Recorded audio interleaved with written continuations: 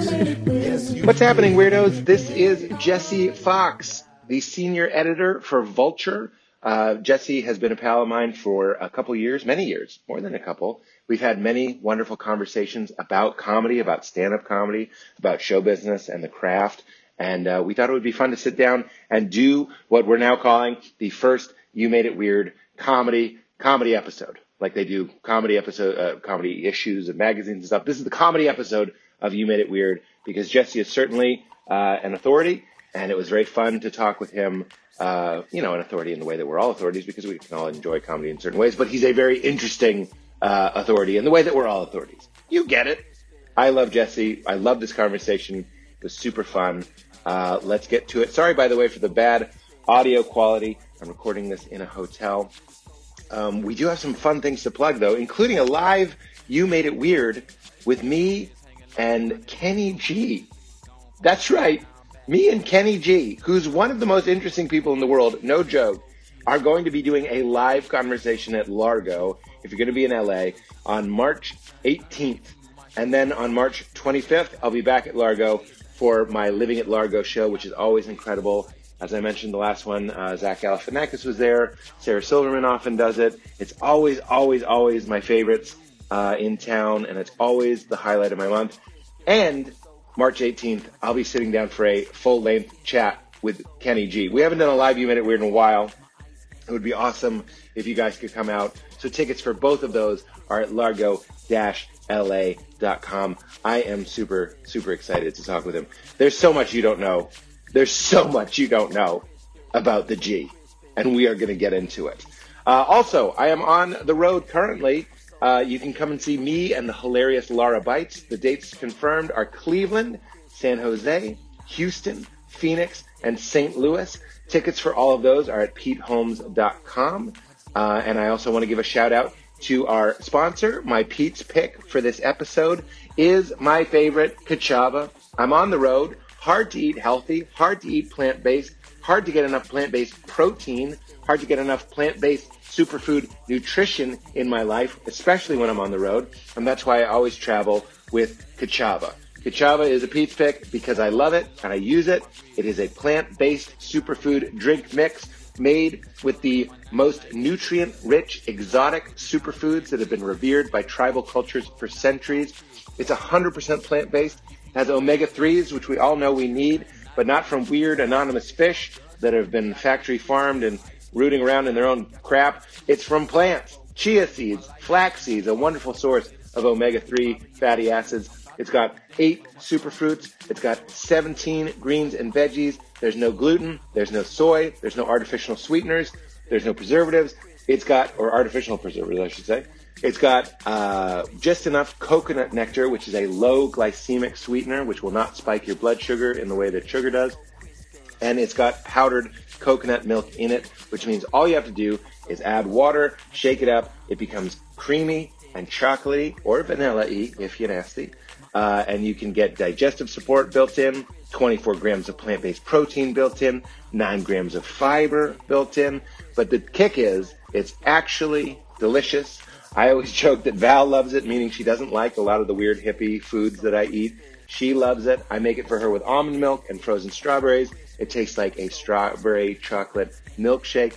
But the best part is it makes you feel amazing. It gets you high on nutrients like maca root, which is wonderful for vitality, for energy.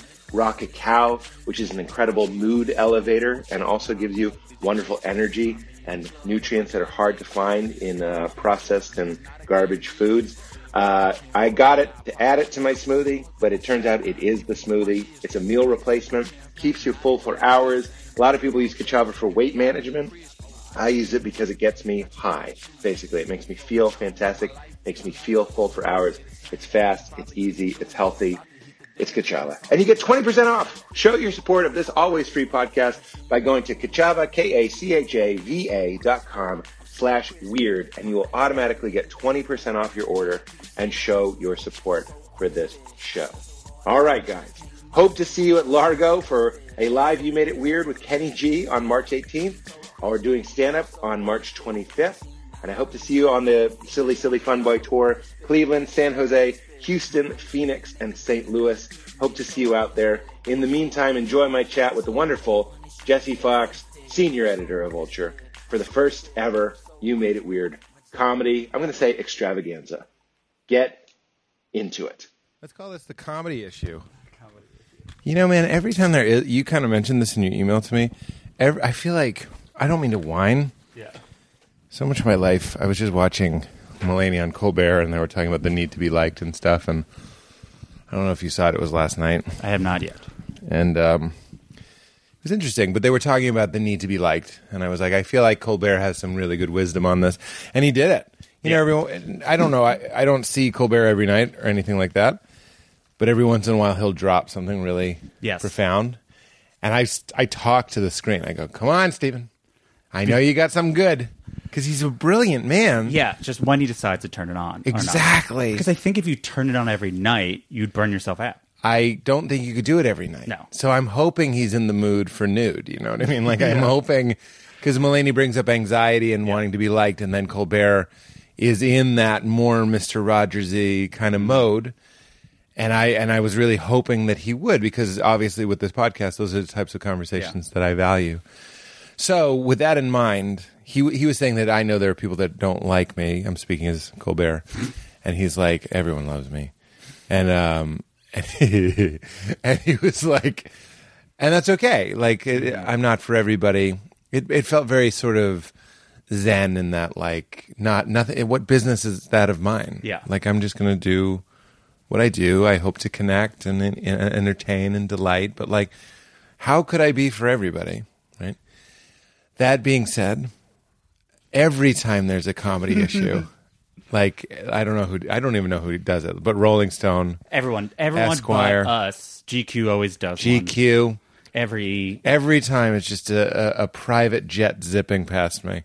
I make fun of them constantly, because I always make fun of them. I go, What, the issues? The issues. I go, I mean, I'll tweet and be like, oh, if there's a comedy issue, then I know that's for me.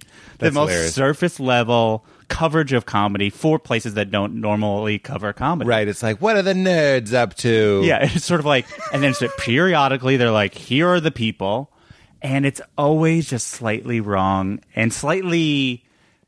They don't have the vocabulary because they've not trained to know how to describe any other comedian. It's always Hilarious. the same thing. And So they use the same terms. Kind This of. jokester. yeah, or they'll compare to the only people they know. They're like, here are the 4 comedians we've all agreed we know who are. Yeah. And then like, well, this one's like this person's like that person. Yeah. And I ultimately they are mostly benign, so I can make fun of them easily. It's worse when certain publications use the guise of a comedy issue to like rant and like talk about comedy as if they really, really know it. Like, I think if you're recommending people, great. People need to be recommended. People need to hear about up and coming comedians. Yeah. But when you're like me, a person who has not waded into the conversation about what comedy is or shouldn't be, I'm deciding to take this to like talk about why it's often like why political correctness is ruining comedy. This is why me. Dude, we were just ranting about that. I'm sorry. Yeah. A lot of things. This is our comedy issue. Yeah. We're with Jesse Fox. I'm sorry. We don't normally do an intro. Yes. I'm doing one. And you're the senior. What's your title? My current title is senior editor, but we've been working for about a year to try to find a new title, and we haven't figured it out. Ooh. Senior associate regional domestic comedy Guy. It's It's because I don't edit anything, and yet my title has the word ed in it. editor. Yeah. Yeah, but I don't think like J. Jonah Jameson was like editing things. I don't think he was like, you got too many run-on sentences, Parker. He's just the guy that's sort of like, that was a solid edit riff. Yeah. I'm feeling kind of like chill today, and I want you to know I'm legitimately happy to have you on. Thank you. And I'm legitimately happy to see you. Every time we've talked, I really enjoyed it, and I didn't mean to derail. First of all, what we were just saying with me complimenting my J. Jonah Jameson riff, and also what you were saying about comedy issues. Yeah. But like in a fun way, let's have this be a good comedy issue. I think so. I think That's the that was sort of the conceit. We haven't, like, I don't always talk about comedy on the show. Like, it's one of those things that like we either do or we don't. I want to put this to you only because I think it's interesting. And as much as we can talk as if people aren't listening. Sure. I was talking to a friend of mine who I guess I'll leave him out of it. but I A was male saying- comedian friend of yours. Yes, that's right. And I was We know who your friends are, so we Oh can all my God. we can all guess. Well, I didn't say I left a voicemail, so it wasn't Mulaney. Okay, Burn. I'm just kidding. John's actually very good at answering the phone. He's just a huge star. Yeah.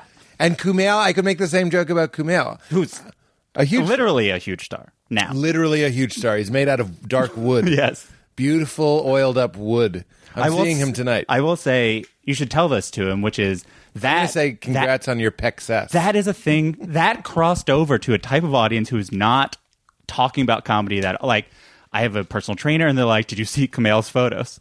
Oh, no way. Like that is like a weird like. No, everybody was talking about the it. workout community. That and like Oh, even the workout community that's what I'm was saying. into Like, it. Wow. I told that to the comedian Joel Kim Booster because Joel Kim Booster is a very well built comedian, but he's not just like ripped. He's like jacked, Right. And so like I have male friends who I don't want think. a hierarchy of the adjectives. Yeah, You're either toned, then you ripped, but you're not quite jacked. Yeah. You're meaty. yeah. So he has, and so I have male friends who like working out is a big part of their life. Who are like. I like the comedian Joel Kim Booster, and most of their exposure to him is just sort of how in shape he is. These are straight Joel, yeah. How come you don't know Joel Kombucha? Oh, you'd love him. He's really, really good. Does he make his own kombucha? I don't think so. Then I'd know him. Actually, I don't really. This is I don't unrelated. fuck with kombucha. I was about to say I took a vinegar making class. Yeah. and it started with the woman ranting against kombucha. Against it. Yeah. What was her point? Every time I couldn't be more interested, by the way. Like, I wish- there's some people that like ask, "Oh, what did she say?" But like, I'm like legit, like on the edge of my I seat. believe she's like it is useful if you're coming out of a cold or things like that, but ultimately it has too much yeast. That's how I feel. And that is like as far as I was able to understand. Dude, just intuitively, it's like drinking beer, and I'm like, I'm not really a beer person. Well, I don't drink, but like Yeah. non-alcoholic beer is not interesting to me. And kombucha, I'm like, why am I drinking like something that if I baked it would become bread? Yeah, exactly. I don't want to drink that. I don't. So want she it. says drink vinegar. Yeah, apple ACV, baby. Yeah, well I'm also not interested in a beverage that tastes bad that has calories.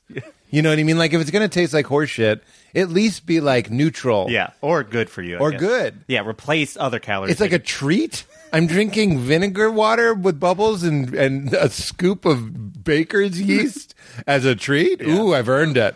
What did you do? Burn down a Dutch village? That's the treat you get for burning down. I don't know why, but it seems old timey. Sure, yeah. What I'm saying is, Kumail is ripped, yeah, and I'm going to say congrats on your pexess, and he's not going to laugh. yeah. And I do want to know what he's eating, and I'm sure it's boiled chicken breasts. Or I've heard sometimes to get the amount of protein you need, you blend the chicken breast. I've heard that too. I know for a fact that he was getting up. I think it was in the post. I didn't read the post. It's not that I didn't read the post, but like I don't have Instagram on my phone anymore, so I just missed it. Anyhoozle, I totally could have looked it up. Anyhoozle, somebody told me that he would get up at like 4 or 5 in the morning and eat, and then go back to bed. And I was like, that doesn't sound bad. Whenever it's like that part, yeah, the Like I eating saw- part is fine. yeah. When Kumail was gaining weight before he got ripped, I saw him at a party and he was just like eating like a croissant muffin mix or whatever, and I was like, I want to do this part. Yeah. And then he had to sculpt it all the way. So a friend of yours who maybe Oh yeah, is this is not just a Kumail or fun place Mulaney. for us to start for our comedy issue. I think it's not Kumail, it's not Mulaney. I mean, the list dwindles. Yeah. the list she dwindles. But this person who may or may not be a man, but we were talking about comedy lists, and I sort of gave him.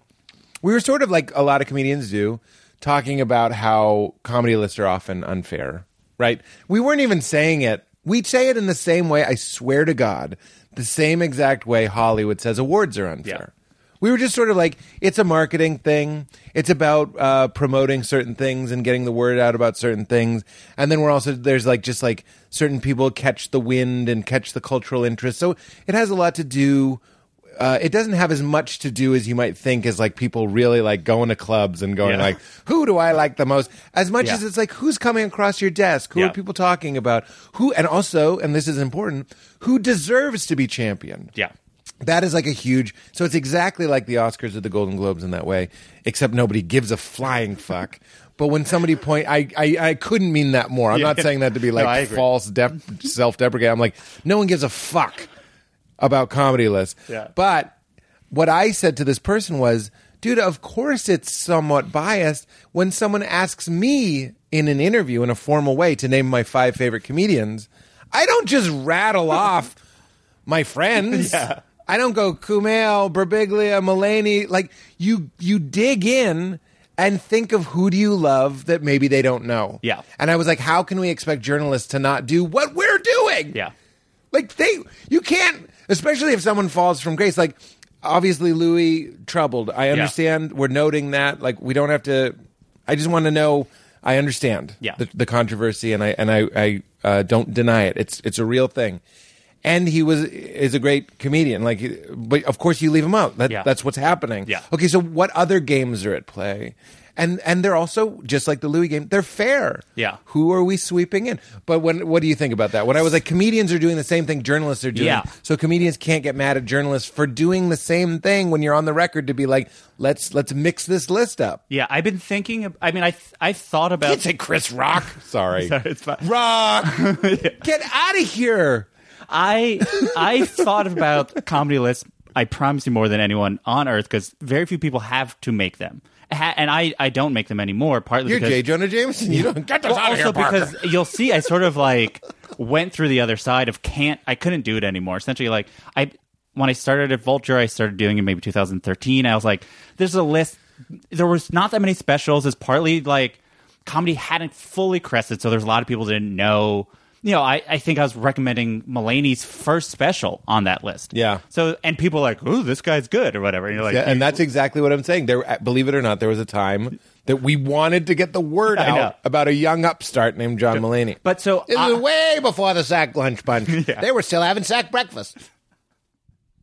If only this was a TV show, you'd see the great pan face I made. So the first list, you know, when I started doing the list is I guess I assumed I had good taste. I don't know why. I was the guy doing it, and I had a job at a place, and they're like, do this, and I thought about it, but there was no value system. I was just sort of like, how did you get it? Did you just go in and go, "Hey, Mister, you like knock knock"? So I was writing for Splitsider, doing daily blogging, and then I got hired by Vulture just to write about anything. I was not hired to be a comedy writer. I was hired to be a generalist, and mostly a news blogger, which is like it's a different skill set than to be any other type of journalist. Essentially, a news blogger, especially in that time, which is sort of the peak of blogging, is like being a monologue joke writer. You essentially are like set up the news, tell more information than a monologue joke, and then you have to write a joke at the end. Yeah, and then I was interested in comedy. People it's like Succession, where he goes, "It's all about the morsels." Yeah, like you want to write a good morsel. Exactly. You want your sense. I mean, it's like joke writing. It's really like writing a headline. Or it's show business. Yeah,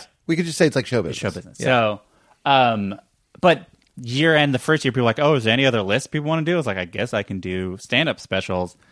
It was the year Tig Notaro's Live came out. Yeah. So like there were so few specials. I was doing albums counted because there were not enough. And then so I keep on doing it, and then Imagine that time. And I just put out another special while we were talking. Yeah, you know, I just mean so many are out. But somewhere along the way, I was talking to a person who did a comic book list, and he's like, "How do you do it?" Because when you're doing, there's two different jobs for a critic. Really, most movie critics or TV critics, their job is to have consistency within their writing, meaning that a reader can read something they wrote, get a sense of their taste, read something else they wrote, and it's consistent. Yeah, so if they're meaning like, part of their job is to not be swayed by like, I'm in a great mood today, and I loved Why Him. Yeah, so it's basically like, I did love Why Him. When I was in a good if this person liked this X movie, they liked. Oh, I trust this person's taste. Yeah. And so movie critics, there's hundreds of movie critics. That's a persona. I think that's really brilliant, Jesse. I think it's helping me realize that, of course, movie and TV criticism is show business. Yes. And it's a persona. Meaning, I don't mean it's false, but in the same way that what I do is a persona, meaning I'm leaning into certain parts of myself. A critic might be in a terrible mood, might watch a movie, and I would hope that in the way that I'm in a terrible mood when I do stand-up sometimes, can find it and still deliver a silly, silly guy. They can still deliver a consistent film review. That is the job. I mean, like that's the job. That's the job of a critic, which is like much more me focus than the broader idea of journalism, which is hypothetically about the story. And then, so critic is like about their opinions and their opinion being Right. correct. And then, Which is why when we go, well, the New Yorker thought the Joker or whatever, like Yeah. it means something different. Yes, exactly. Because it's coming from. and you might be like, I someone always in a beret. disagree with the New Yorker. Then fine, like Right. then that's not for you. People, you have a that different- means it's good. That means exactly, it's working yes. because it's consistent. yeah, the enemy of your enemy is your friend, whatever that means. Right. That's right. Yeah. Val has a feeling like that about Rotten Tomatoes. She's like, if it's like a 60, like close to bad, it's probably very good. Yeah, that means it turned off a lot of the wrong people. That's right. So, but they You don't want that hundo. Yeah. You don't want it. No. Maybe you do. I don't know. But so with the stand-up special list, the difference is I was the only one making one. Really, Pace sometimes did, but really that was sort of it. Yeah. So I could not accept that my taste gets to define the entire year of stand-up comedy. As further I would go along, I'd be like, so what I'd start doing is like, if I laughed at it, I would hold that against it.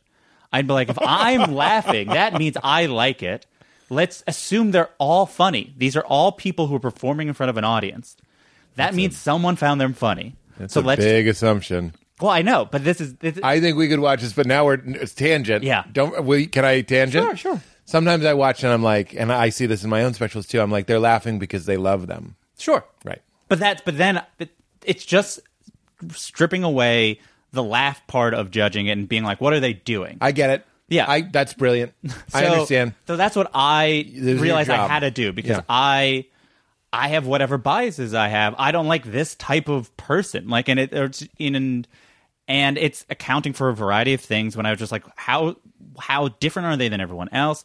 How much are they articulating whatever their vision is? How much vision do they have? Right. And then the last list I did before I realized I couldn't do it Like anymore. you must love Birbiglia and No Foolin'. Yeah, I don't know if you do. I do. I'm assuming you do because what I admire about Birbiglia is it's not just about the jokes. It's what I loved about Three Mics. It's like, Yeah. are you doing something? Yeah. And they do something. Yeah, it's both having a vision and articulating. There's specials where people do big swings that don't work, and I go, thumbs up for big swing. I'm not going to put you on a list just for doing a big swing. But if you do big swings and articulate what you're trying to do, that is sort of what I started judge on. The last one I did, it essentially was like, what is the value system I'm judging it on, which is that. And it was the year Gerard Carmichael's 8 came out, which I was like, this is whatever, based on what I decided is what I think a good special is, this is the best. 8. 8. I didn't see it, actually. It's really, I feel bad. it's really good. Could you cut in audio of me telling Gerard that I watched it and I liked it? and loved it. I don't know if I said that. Keep going. But what is interesting about it, and something I want to talk to you about as a comedian, because it seems to be pretty contentious, which is like, I had remember hearing that Gerard filmed it and bombed both shows. I heard something else. There was mixed reviews. I love us. This is what I'm talking about. This is like that fun, like sewing circle kind of thing. But they're like grumblings coming out that things weren't great or whatever. I heard the first show. I don't think this is bad gossip because it came out great. Yeah. First show sober, second show not sober. Oh, interesting. That's what I heard. All I knew is that some audience didn't like parts of it, and it was intentional to create Well, that sounds like what Gerard does. Intentional to create. Discomfort. That's what Gerard does. And that's why I was like, he successfully created a filmed special. Yeah. This was not about the audience there, because who cares about the audience there? That's not the piece. The piece is the film thing. It's I a agree. filmed medium. Right. And that and like with Bo, who directed it, I was like, they realized, and people I think are getting better at it, which is, there's two parts of which is sort of conceiving a special as a thing, regardless of if there's a theme that's outright or there's a story that's outright. What is the thing that you're doing? And it could be like, this is the last 2 years of my life, and that's the theme. Like, if you have good enough jokes, Right. it can work. But Right. and conceiving what it means to it be a visual medium, Right. is the thing that that I started judging it on. But all of this is to say that, like, I stopped doing the list because I was like, now I'm too far along. I have the taste of a person who's seen 100 specials a year. Yeah. Who watches 100? No one does. No one. So then, You're like, out. so I'm too. You're like us. yeah. We watch things very differently. I do want to clarify. I don't know if what I said about Gerard is true. Sure. I just because I mean, I don't want shots fired here. I just heard that like he was looser in the second show, whatever that means. If you watch the piece, it sort of doesn't flow like a normal special would. Like it starts in the middle of a sentence, Right. kind of, and not in the way like Roy Jr. had a special start in the middle of a sentence, like on purpose. Like he Right. just sort of like, you can tell he was in the middle of a conversation or whatever he's talking about, and then he Right. just sort of started it there. Right. And I mean, that is, but I feel like what Gerard is doing, because I had Gerard on my Largo show recently, and I had been doing too much stand up, and I loved it. Yeah. It was like kombucha after burning down a Dutch village for me. It was what I needed. yeah, Because I wanted what Gerard really understands, and I've talked to him about this at length, is that he understands that it's not about the material, it's about a frequency that's exchanged between the Yeah. audience. And if I'm hearing you correctly, you're saying he captured that on film. yes, and that is a really, really hard thing to capture But on I film. think what you're doing is you're tasting the flavor profile of Pringles in a way that most people who eat Pringles aren't looking for it. No. And I'm not saying that as like, so you're weird. I'm saying that's what we do. That's why I watched Gerard at Largo, and he told a joke I've seen him tell many times, and he deliberately slowed it down. Would you close the door because of the dog? Please, Katie. Please and thank you. My dog stresses me out, man. He's been barking most of the day. And I understand it's not because he needs something. It's because he just loves gabbing. Yeah. He loves gabbing. That's what you would do if you were out on the lawn and people just kept on walking Yeah, by. his podcast is like 20 hours long, and he interrupts constantly. Yeah. I don't think he listens. But anyway, because I had been doing so much stand-up, like you, watching 100 specials, I felt predisposed to loving Gerard. Yes. In a way, so I talked to somebody, and I would say this if Gerard was in the room. Somebody was like, what the fuck was that? Yeah. And I was like, I know, but I'm getting the chills. yeah. I've always felt excluded my whole life when people are like, do you know the Strokes? Or whatever it is. Yeah. And I'm like, I don't get it. Yeah. Finally, I found my thing where I'm like, I get an umami taste. Yes. Like Gerard is creating something that's a fifth flavor. Yeah, it's like people who listen to jazz and a That's level right. that you're like, yeah, they're doing this. It's like, no, it's the notes they're not playing. Or That's whatever. right. It is the notes he's not playing. Yeah. That's exactly it. Yeah. And you need to sort of know the scale. You probably need to be an amateur pianist to really appreciate an incredible jazz pianist. And I think I'm an amateur comedian. Yeah. I'm just saying, like, you Yeah. sort of need to really be into it. But the difference is you have to then what jazz does not have to worry about, which is if someone's doing weird jazz, the audience doesn't consume it necessarily differently. Where Gerard gets hypothetically this set where he was doing this, the audience might have laughed less than the person who was like, Watching it at home. fuck Gerard for not killing. Uh-huh. And that's the thing that, like, I always, of the sort of things that I rebel against or whatever, which is, you know, there's a part of comedy that's like there's the comedian's job, and there's the comedian as a person with a job, and there's the comedian as the artist, yeah. right? And the job part has dominated the conversation forever. And partly because comedy hadn't been taken seriously for like 20 years. Yeah. Like from the 80s through on, it was just sort of like, you're on the road and you have to do it, and you have to five shows, whatever. It's my job to bring it home, baby. Yeah. Like you land the plane. Yeah. Land the plane. Yeah. Yeah. And I'm like, great, but my job is not to reward that on it. Like, that is not the end for what I Right. There's no try to do. utilitarian category in criticism. Yeah. Like this really delivered Yeah. in just like, I mean, you're bringing me back to the beginning. The first 10 years of comedy is just how do I kill? Exactly. And then later you go like, well, how do I? You literally, it's built into the system that you should get bored of just trying to home run derby. Yeah. And you want to play baseball. Yeah. Like some people, like home run derbies are boring. I've actually been to one. Yeah. It's boring. Yeah, after the first, like, 3, you're Yeah. like... Yeah. Okay, home runs. Home runs.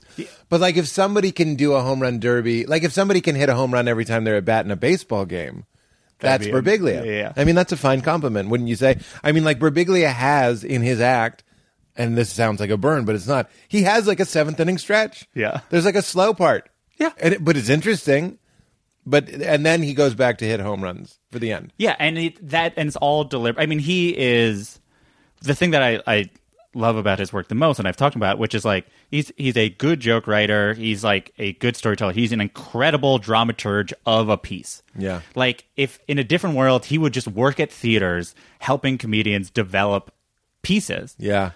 And he does it for himself, and he's great at it. I've told him this. I'm not talking about his back, but it is remarkable, his ability to create a piece that fits in a medium that it's hard to sometimes, because you want to. There's certain things that sort of work joke wise, and there's time. The audience has so much, only has such attention. And I think I've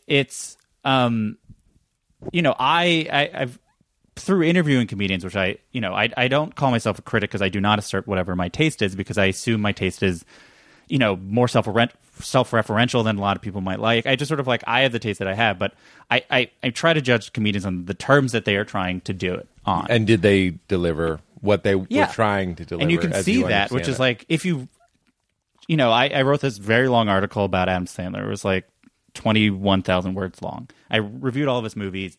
And all of them? Yeah. Oh my God. Well, and the point of it was a bit of a like exercise in, I guess, criticism, but also sort of like taste and cultural criticism, which is, if you're judging this person by his own movies, how is that different than his career where he's judged against all other movies? Which is a very different thing, because the people who review Adam Sandler movies are also reviewing Parasite. And they're like, well, this is worse than Parasite. It's like, yeah, but was it better than Don't Mess with the Zohan? I mean, like, that's part of it, which is like... Interesting. Oh, wow, what a fun experiment. So, and as a result... You're like a walking NPR. Yeah. No, but it's fun. Yeah, so I did it, and like, I have a very different... Like, I take him very seriously, partly because he had so much control over his work that this Sandler. So it's all on purpose, right? Give or take. So then I had whatever my top 10 was, and people like, I disagree. And I go, you can't. What was your number one? Click. Shut up. Yeah. Really? Yeah. I haven't seen it, but I just assumed it would be Punch Drunk. No. Well, that's part of it, which is like, well, he didn't write Punch Drunk. I think Punch Drunk is really good, but that's based on a system we decided like what good movies are. I did air quotes. You're right. It looks like a good movie. But like you could play that with the sound off and I'd be like, good movie. Yeah, but what I do like about the movie is Paul Thomas Anderson, who also loved Adam Sandler, was like, I want to make an Adam Sandler movie. Yeah. Like, he took the parts of an Adam Sandler movie, ate it, and then this is what his version of it. You're right. Who told me something brilliant? Oh, I wish I could do it. They were talking about a director. I think it was P.T. Anderson. Yeah. It was. Somebody was like, when he makes Punch Drunk Love, and this is just hearsay. Yeah. I love P.T. Anderson. He's a dream guest. So, again, why am I so sensitive today? Yeah. I'm just saying this isn't divisive. Yeah. Somebody told me when he makes a movie like Punch Drunk Love, he's just trying to make a comedy. Like, he's not trying to make a Paul Thomas Anderson movie. He's just going like, this is like a wacky kind of fun, and it just comes out Paul Thomas Anderson. You can say the same thing about Wes Anderson. He's like not trying to be quirky or weird. He's just like, I'm trying to make my Click. Yeah. And like when you eat, like you said, you eat it and you digest it, it comes out you. That's like... I love stuff like that. I'm interviewing David Wayne tomorrow, so it's like on my brain. But his entire career... Wayne brain? Well, I'm on the Wayne. I have the Wayne on the brain. But he was like... Thank you. They did Stella, and that was their attempt to try to do just like regular mainstream comedy. And Hilarious. It's like the craziest thing they did. And I do like when comedians are...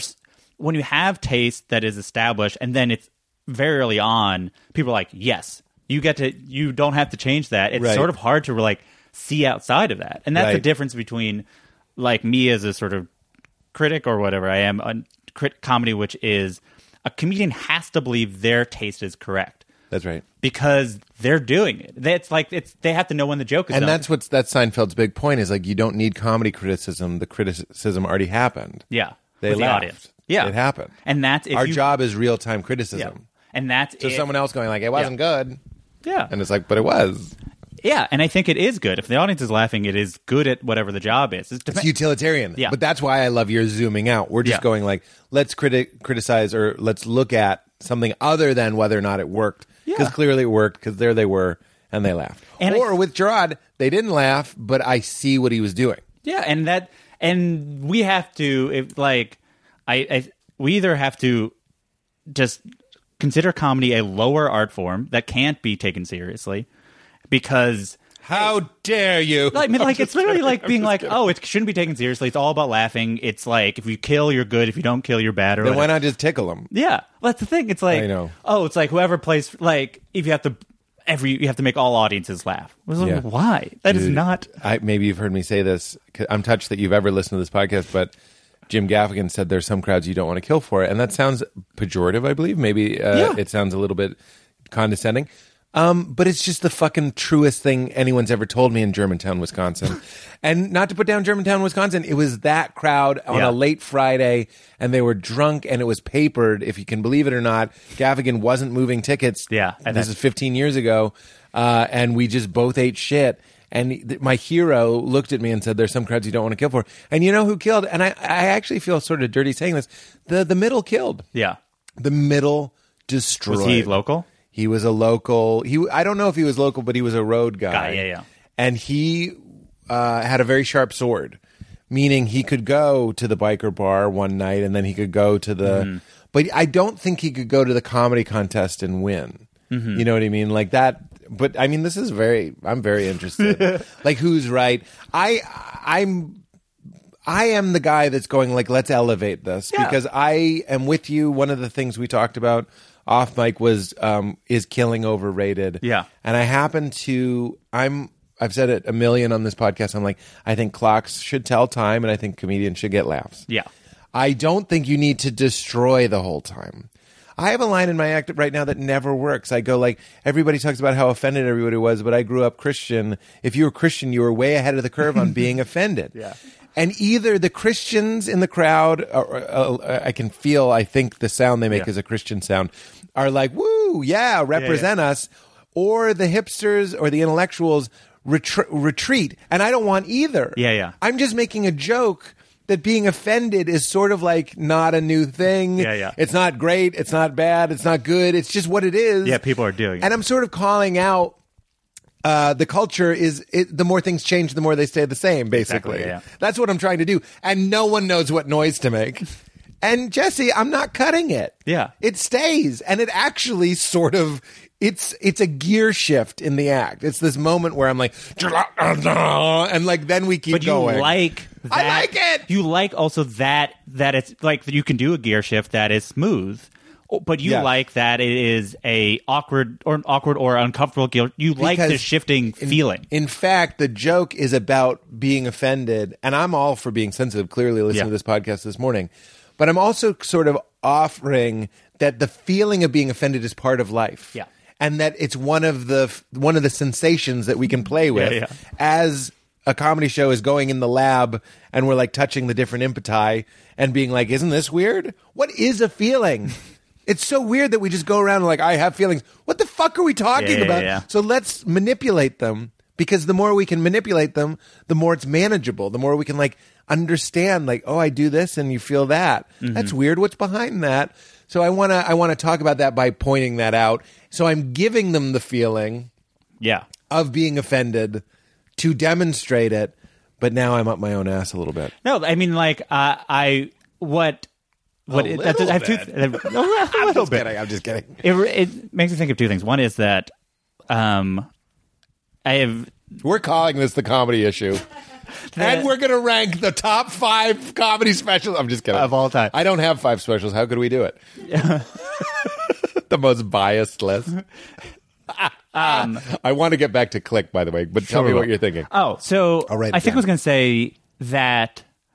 What was I say? Oh, it reminded me of, like, the thing that I found most interesting about Nanette, and people talk about Nanette, and I bring it up all the time, just because it clearly people had a reaction to, and that reaction alone makes it a useful thing to use in discourse about these things. Yeah. But I think you can argue a comedian's job, if they're trying to kill, is seamlessness and a sort of elegance of transitions. Right. Like in Kevin, and effortlessness. Yeah. Yeah, I know you said seamlessness. Or grace. But when I see Chappelle at Radio City, and I've told the story a million, but I was one of the openers, and I felt how incredibly intense it is to be in front of that many people.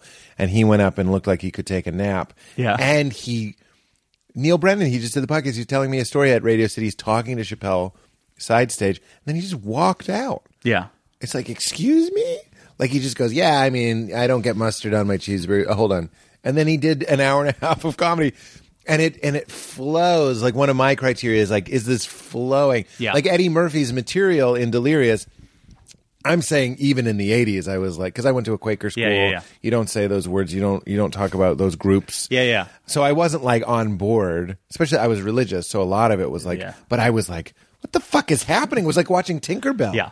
Like, it was like a magic. Yes, he is the example. Thing. He, like, there... You know what I mean by Tinkerbell? Yes, no, I don't mean he's like a. I feel like Eddie Murphy. Pete Holmes calls Eddie Murphy Tinkerbell is like well, it's wrong. exactly how I think of him, not using the word Tinkerbell, but that magic. Because I think of the people like you're born with it, right? People say you're born funny or not, and I don't believe that. But what I do believe is you're born in a way that you are funny. Yep. And it is very possible that at a time there'll be an audience that will agree with you. Yeah. And so it's not just right person, it's right person with right audience. Totally. And Eddie Murphy is the pinnacle of right person, right audience. Which was like the world collided for exactly what he was offering. That's right. And that's why it's magical. He was a guy who could get out of his own way. There's some people that I get the feeling Pablo Francisco just is funny. Yeah. Like and Mulaney and I talk about this all the time. We love Pablo Francisco. And Pablo, if you hear this, I'd love to have you on it. I think he's so funny. And then there are guys like us, again, Neil Brennan and I talked about this, that sort of lean into our ham side. Yeah. And then there are guys where you're just like, I think if I woke you up at 4 a.m., you could tell if you woke me up at 4 a.m., and maybe you would, and maybe sometimes I would. I'd get up and just like kind of start being funny because what a weird life bit that Pete woke up funny. Yeah. And then there's some guys that I think, like Al Pacino eating a bowl of noodles, you just want to watch it. Yeah. And some people eat a bowl of noodles, and you don't. Like Zach Galifianakis is a great example too. You talk to the guy, you could talk about the most horrific thing in the news, and you're trying not to laugh. Yeah. I know that sounds like I'm a schmuck. I'm just saying there's a way. Yeah.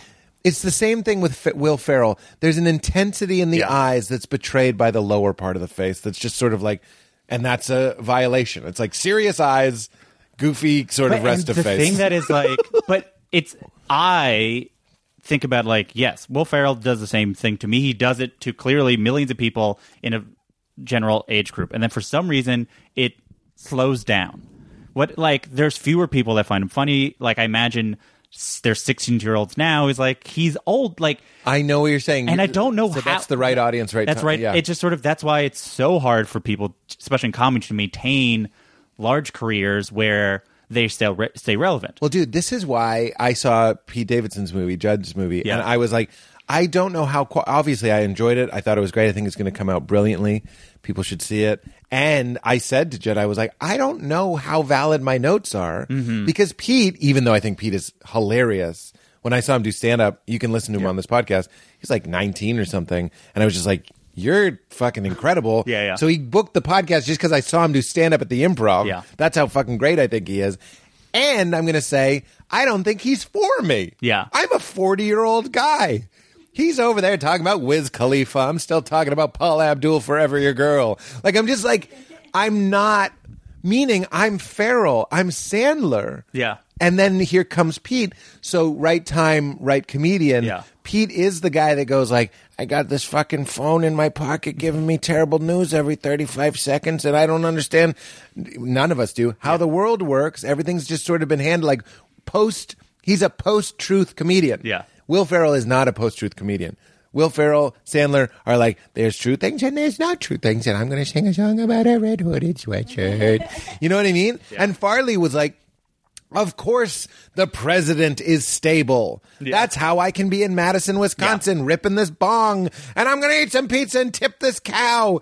He was like Americana. You know what I mean? Yeah. Farley now, I'm sure Farley would fucking kill it. There's certain people that might exclude this rule. I don't know. Yeah. But like, you're absolutely right. Pete Davidson is now. Murphy was then. There's people that I see. I try to get it. I try very hard, and there's people that that are coming up that people are like, this is it. This is the funniest person on earth. Yeah. And Julio Torres, his special. Shapes. My favorite Shapes. My favorite Shapes. I watched it and I was like, I think Julio is hilarious. Yeah. I love Julio. I watched the special and I got the distinct feeling that he was making it to literally exclude me. You know what I'm saying? And I would say this to his face. I think he would be happy. I think to your criteria, he's like, yes, I had a vision that was not to delight a 40-year-old straight white male comedian sitting at home with his golden fucking retriever and his baby and his dumb wife and his stupid house and like remembering newspapers. Yeah. And going like, yeah, like I watched it. I laughed. I'm not saying I didn't laugh, but I went, he's not trying to make this for me. He truly is. That is, it is like a not at all, this is for everyone special. And by the way, I want to be clear. I don't think it's like a gay because he's gay. I'm not like, oh, if I was gay, I would. I'm saying it's his time. Yes, it's his age more than anything else. Isn't it incredible that comedy has room for that? That's right. That a person sitting down. People watched it and were like, why the fuck isn't he swinging for the fences? Yeah, you got an HBO special and you don't fucking kill because you watch that special. I wouldn't use the word destroy. No. I wouldn't say he maims. I'm saying he's doing what Eugene Merman did too, which was like, hello, isn't this fucking weird? Yeah. That life is a long hallway, and sometimes you open a door and it's Will Ferrell playing with cat toys, and you're like, my mom would like this too. Yeah. And sometimes you open a door and it's Julio Torres literally just going, buenos dias. And you're like, what the fuck? Yeah. Well, I mean, but that's good. Yeah, it's I think he has a tone he wanted to create. He successfully articulated that in many ways as possible, and audience responded to whoever it was, and he got the type of reaction. Like he got what he was going for. Yes, like if he was trying to do that and goes, why am I not crushing? He's sweating and he's going, triangle didn't work tonight. Like that is not that's not the game he was playing. Exactly. But then people like you with your Sandler list, people were judging him as part of a pantheon of killers. Yes. Of people that are like, you always open with something about drinking. Who's drinking? And you always close with something about fucking. Who's fucking? Yeah. And then and like he's going like, no, for me this would be better. Well, also like he's not in a comedy club, so right. He doesn't have to open strong. People are there to see him. He doesn't have to close strong. No one's dropping the check. Right. He's like, I created the show. I saw him do it in Montreal when he didn't have but it's much more DIY, and he had like a little iPhone camera. But like he's like a guy. Both his parents are designers. He grew up. His entire family is. He's being authentic. Yeah, and he's able to articulate that, and which is great, and he's clearly very funny and successfully at being funny. Writes for like SNL, but. He's a great actor too. He auditioned for Crashing, and I was like, I thought he was fantastic. He's a special thing, but it's like I like laughing a lot. My favorite comedians make me laugh. I like, even though I've been sort of in this for a long time, I still laugh when I see things. Even like, and it doesn't have to be like revolutionary things. It could be just someone who I think is really funny in terms of observations or physical whatever. But I'm like, the best stand-up I will cry at, not because it's sad, just because I'm like the magnitude of the achievement that you're doing. Like I think of my favorite moments from specials in the last year. Like Mike Birbiglia has a moment in that last special where I do cry, and it isn't a more emotional moment. But like Ray Wood Jr. has parts of his last special where I cry just because of how good it is. Wow, how good it is at stand-up. Wow, how the human existence created this person. Yeah, that could do it. Who just can do it. He just became a saxophone. Yeah. And played a beautiful song. You're like, I saw a man become a saxophone. And and like, I'm not demanding everyone cry. I cry more easily at things than other people, but I'm just saying this is a form that is like, generally defining it involves it defines comedy, doesn't it? Like, there's very good comedies where people are just sort of like making smiling noises or whatever they do at home. Right. And we call that comedy. I mean, like, I guess what's tricky about Julio and what would have been helpful to a lot of the dum-dums, I'm going to say with love, is if you called it like a comedy event or a performance piece. But then it would be less. I don't think jarring, they should. The goal of it is to be like, I'm a stand-up comedian. I'm going to sit down the entire time, and there's going to be a machine. You're right. That is one of the violations that makes it a joke. Exactly, yeah. Yeah, you're going like, no, welcome to, like in the 80s, an HBO comedy special, but it's not Shandling in a sport coat. Yeah. It's me in silver onesie. And that is the same thing as Stella wearing a suit when no one was wearing a suit, and you're like, oh, this is a violation because everyone has been like this schlub or whatever, and then they're going to be so stupid while wearing a suit. Right. But it, like, he's intentional in that. He's very aware that he's being contrary to whatever stand-up is, as the younger generation does constantly. Right. Like when you and your cohort were in your 20s, you were like, we're not going to be what comedians were like when That's right. Whatever that It's like was. children. It really is like kids. Yeah. It's like your kids aren't going to want to be like their parents. Like as revolutionary as you thought you were, as rebellious as you were, that becomes like what comedy becomes. is. Yeah, that's right. So it's like you see, it's why the sort of use of the term alternative comedy, as broadly as it often uses, is so funny, because so often the people who are alternative are just sort of young and they didn't get into clubs yet. That's right. So it's like I was looking at a lineup of old Stella shows when they were doing the alternative rooms, and it was like Jim Norton was on the list, and you're like, Is that Luna Lounge or yeah, something? yeah. It's like, oh, so that alternative comedian Jim Norton, which is nothing against Jim. It's just Yeah. sort of like we think of him as like clubs. We think of like he's Comedy Cellar or whatever. And it's like you guys were alternative, and now you guys, a lot of you guys play clubs, which Yeah. is nothing. But the against, clubs have changed yeah, completely. of course, but that's comedy changes completely. I constantly. wonder what you'll think about this. I wanted Crashing, when I pitched it, to take place in like 2010. Mm-hmm. I thought it would be so funny to just be like kind of not a kind of a little bit ago. Yeah. Where like, I'm like, you won't really know, but the phones will be old. Like you've seen it. Some shows do this. I'm trying to think of one. I feel like Fleabag or something. They have old phones. I can't remember, but I was watching a show and I was like, oh, they're doing the near past. And the reason for that, and I don't think we ended up making a different show than the show. The show always evolves. Yeah. But the original conceit was, when I was starting comedy, what you're saying is the feel that I was interested in trying to communicate, which we ended up doing, but in a different way. Yeah. But now I go to the Cellar. I've said this a million times with this example. It's Chris Gethard. I'm at the Cellar, and they're like, all right, it's Josh Gondelman, and then Chris Gethard, and then you. And I'm like, it used to be Patrice, and then fucking Todd Lynn, and Norton, and Attell, and then you. And guess what? It wasn't. Gary Gulman was the only one that I can think of that when I went to a comedy show was doing anything close to what I thought I wanted to do. And I'm talking about shows where I saw great comics. I'm just saying the clean or the weird or the subtle or the for lack of a better term, the friendly. Yeah. There's like Gary, like a friendly comedian, like Mulaney is a friendly comedian, was an oddity.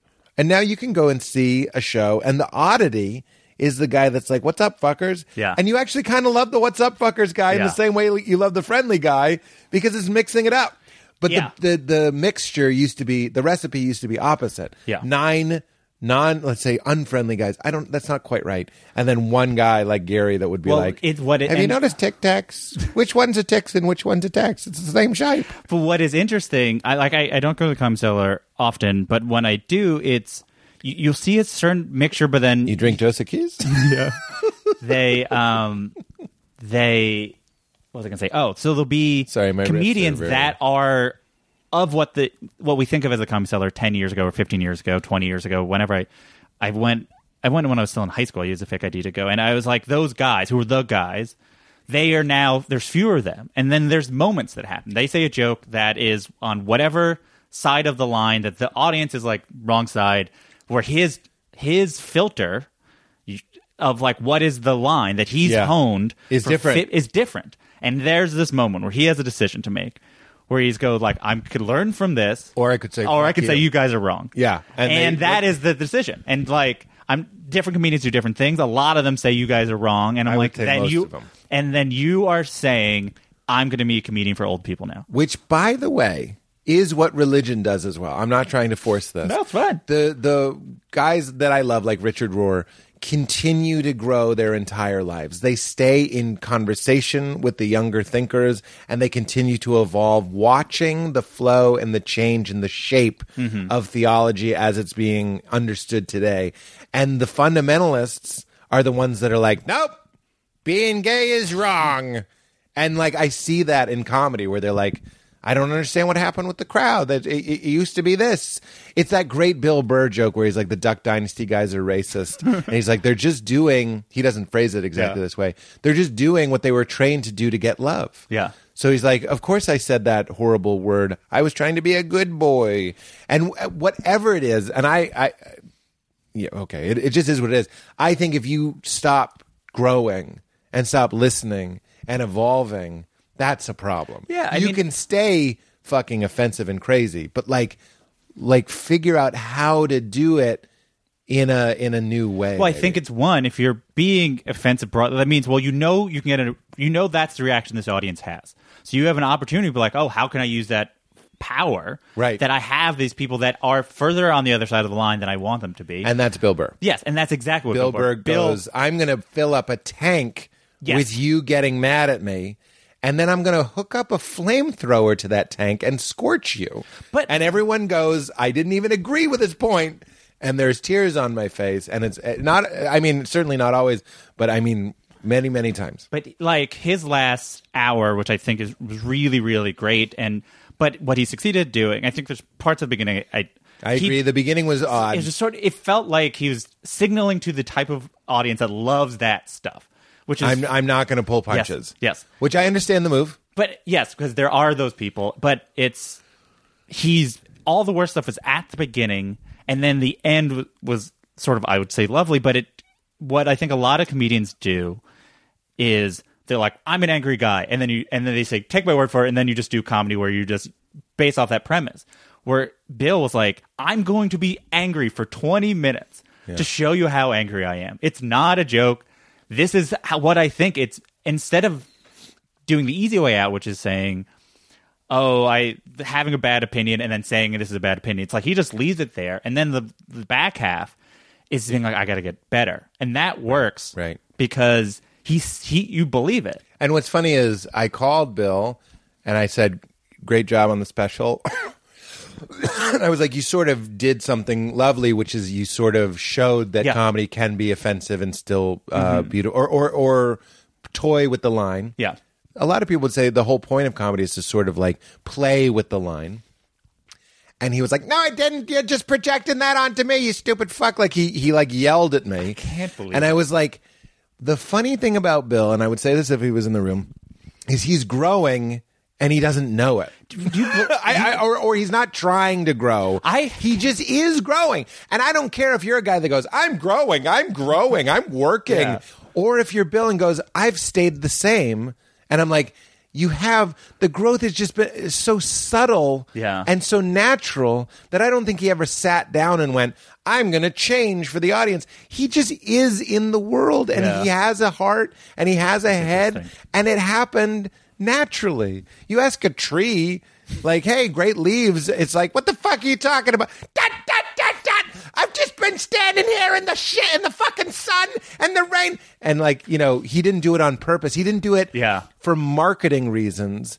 He's just a citizen of the world. And because, like most comedians, he's an exposed nerve, the impeti are getting in. Yeah. And they're affecting his subconscious, and it affects his conscience. Well, he's also listening, and the audience doesn't know what they're not. He doesn't know. No one is. The audience especially does not do it on purpose because they're an audience, right? So the audience is laughing or not laughing. That's right. So you're getting very pure feedback. And Bill is being like all of us. Let's take Bill out of it. I don't want him to yell at me. I'm saying we're all. I definitely don't want him to yell at me. We're all getting so much feedback that even if I dare you to try not to change, you have to be a pretty hard dinosaur dum-dum to really just go like, I'm not even listening. Like you're getting the feedback. Well, it's that, or I think about audiences a lot, and Bill, I think, has done an incredible job considering who's his audience, which is nothing against his audience. So any comedian who has such a large audience, it becomes a problem because they are on board too easily, or they on board. You can't control what part of you they're on board for. That's true. Well, that's why he probably does the small rooms and the clubs. Yeah, and the but I think it becomes really hard when your fans are just, you are what comedy is to them, right? So if there's this idea of like, well, if you say something and the audience laughs, that means the audience is saying it's correct or whatever. But the problem is, what if the audience is using you to judge what is correct because you are a legend to them, right? Especially if you've been around for a while. You were there when they decided what funny was, And then You instead, become like a political figure to them. yeah. So there's not tons of comedians, which is essentially, you see it a lot more in music, which is like it's called like what we would call stan culture. You see a lot where my favorite artist, for saying an Eminem. we can't do anything wrong because they're my favorite artist, right? Right. And what I think of as good is their art. So if they're doing it, It's good. It's good. Right. And that becomes the problem when you're at that level and there's only certain comedians that do it, that of course you're going to kill because you're doing it. And you could be a genius, but that means your audience is so soured that you can't tell the difference, and you can't tell the difference between the audience in the context of the room you're in and the audience watching it later. And that is like, there's one of the last things I reviewed was a Chappelle show that I didn't, live show at Radio City that I didn't like. And two comedians, sort of privately, I had arguments with, and they're like, one of them was like, it's so hard to see a comedian do a good job and then read someone say they did a bad job. And That's that Seinfeld thing. yeah. And We don't need the review. but it's like, But you weren't laughing. I wasn't laughing. But more than that, you were actually actively not enjoying. Which, by the way, those Radio City shows, I mean, he was doing so much new stuff. Yeah. Each one had to be so different. I could believe that there would be one. Yeah, that maybe you didn't like. and I was a bit offended to charge people that much money to work on stuff. Yeah. Like, I think it's like, because I think a lot of comedians are like, well, he's still working on it, you can't review it. It's like, yeah, maybe if you're doing a club, I'm not going to review it. I have certain, but if you're in New York City charging people $150, $200 to see you, Yeah. you are saying this is worthy of the money that you're charging. I mean, the Broadway Right. shows were so much money Yeah. that it's fair to criticize it if you feel like it's not exactly worth exactly the amount of money. It's like, hey, he gave you a $75 show and you paid $250 for it. Right. Like, can we not say that? Like, every comedian is willing to be like, this joke is not done. So if I say, hey, that joke that's not done is not good, right. then what? Like, that's the thing, which is especially for things that are trying to be edgy, you're trying to figure out where these lines are. Right. And to figure out where the lines are, it's partly like you're using the audience as help. I feel like it is a unique to Chappelle thing where like he was open micing Yeah. Radio City, Yeah. which is why the phones go away and why everything. So it He's the wasn't- most extreme case of it, yeah. I know, yeah, that's what makes it. It's just a stratosphere that neither Yeah. of us can really relate to. Yeah. So he was workshopping at Radio City. If we take Radio City at its word, we go, well, it's Radio City, so therefore it's a show. If we take Chappelle at his word, he's saying, fuck y'all. Yeah. I'm doing what I do. That being said, I know what you're talking about. I've had bits of Chappelle's where I'm just like, it's like it goes back to Colbert. Yeah. There's moments where Colbert is doing an interview, and I'm literally yelling. It's usually at the computer, watching it the next day. I'm yelling at the screen, "Get him, go, Stephen! I know you're a genius. Yeah. I know. I'm lucky enough. I had dinner with Stephen, talked to the real Stephen. Fucking blow your dick off. It's Yeah. like an unbelievable, charming, effortless, learned, intellectual clown. I So it's met the him best. once. He's the most earnest person I've ever met. He's unbelievably earnest. I couldn't believe He's my medical contact. Yeah. Emergency contact. I just go find Stephen Colbert. Yeah. And then number 2 is Val. Yeah. That's a joke. Of course, it's not great. Well, of course, he doesn't please even don't. live in L.A. I It'd be know. It completely would useless. be very stupid. Just tweet at him. Yeah. Pete's in the hospital. He needs you. That being said, so sometimes Stephen doesn't. He chooses to not operate at the height of his intelligence. Yeah. That's his prerogative. He's doing that show every day. Similarly, sometimes I feel like I see Chappelle omitting the totality of his intelligence Yeah. for a laugh. And the example that I have used before is when he's saying like he had the trans joke like you can't have a man join the WNBA. I was like, that's literally like I know you're a genius. Yeah. I know you understand marginalized people. I know if I have dinner with you. But okay, so I have a joke. This is going to sound Yeah. so stupid. I have a joke where I make fun of the saxophone for like 10 minutes. And then at the end, this part never works, but I like it. I go, of course I love the saxophone. I'm just withholding the totality of my opinion to delight you. Yeah. And that's what comedy is. Yeah. So that's what Chappelle's doing. He could do the full mosaic of I understand what it feels like to feel like you're not your body. I get that. But instead, he just sort of got on the easiest bus and was like, are we going to have women that used to be men playing sport? And I'm just like, that's what my dad would say in a barber shop, and that is not a compliment. You know what I'm saying? Yeah. So I'm with you.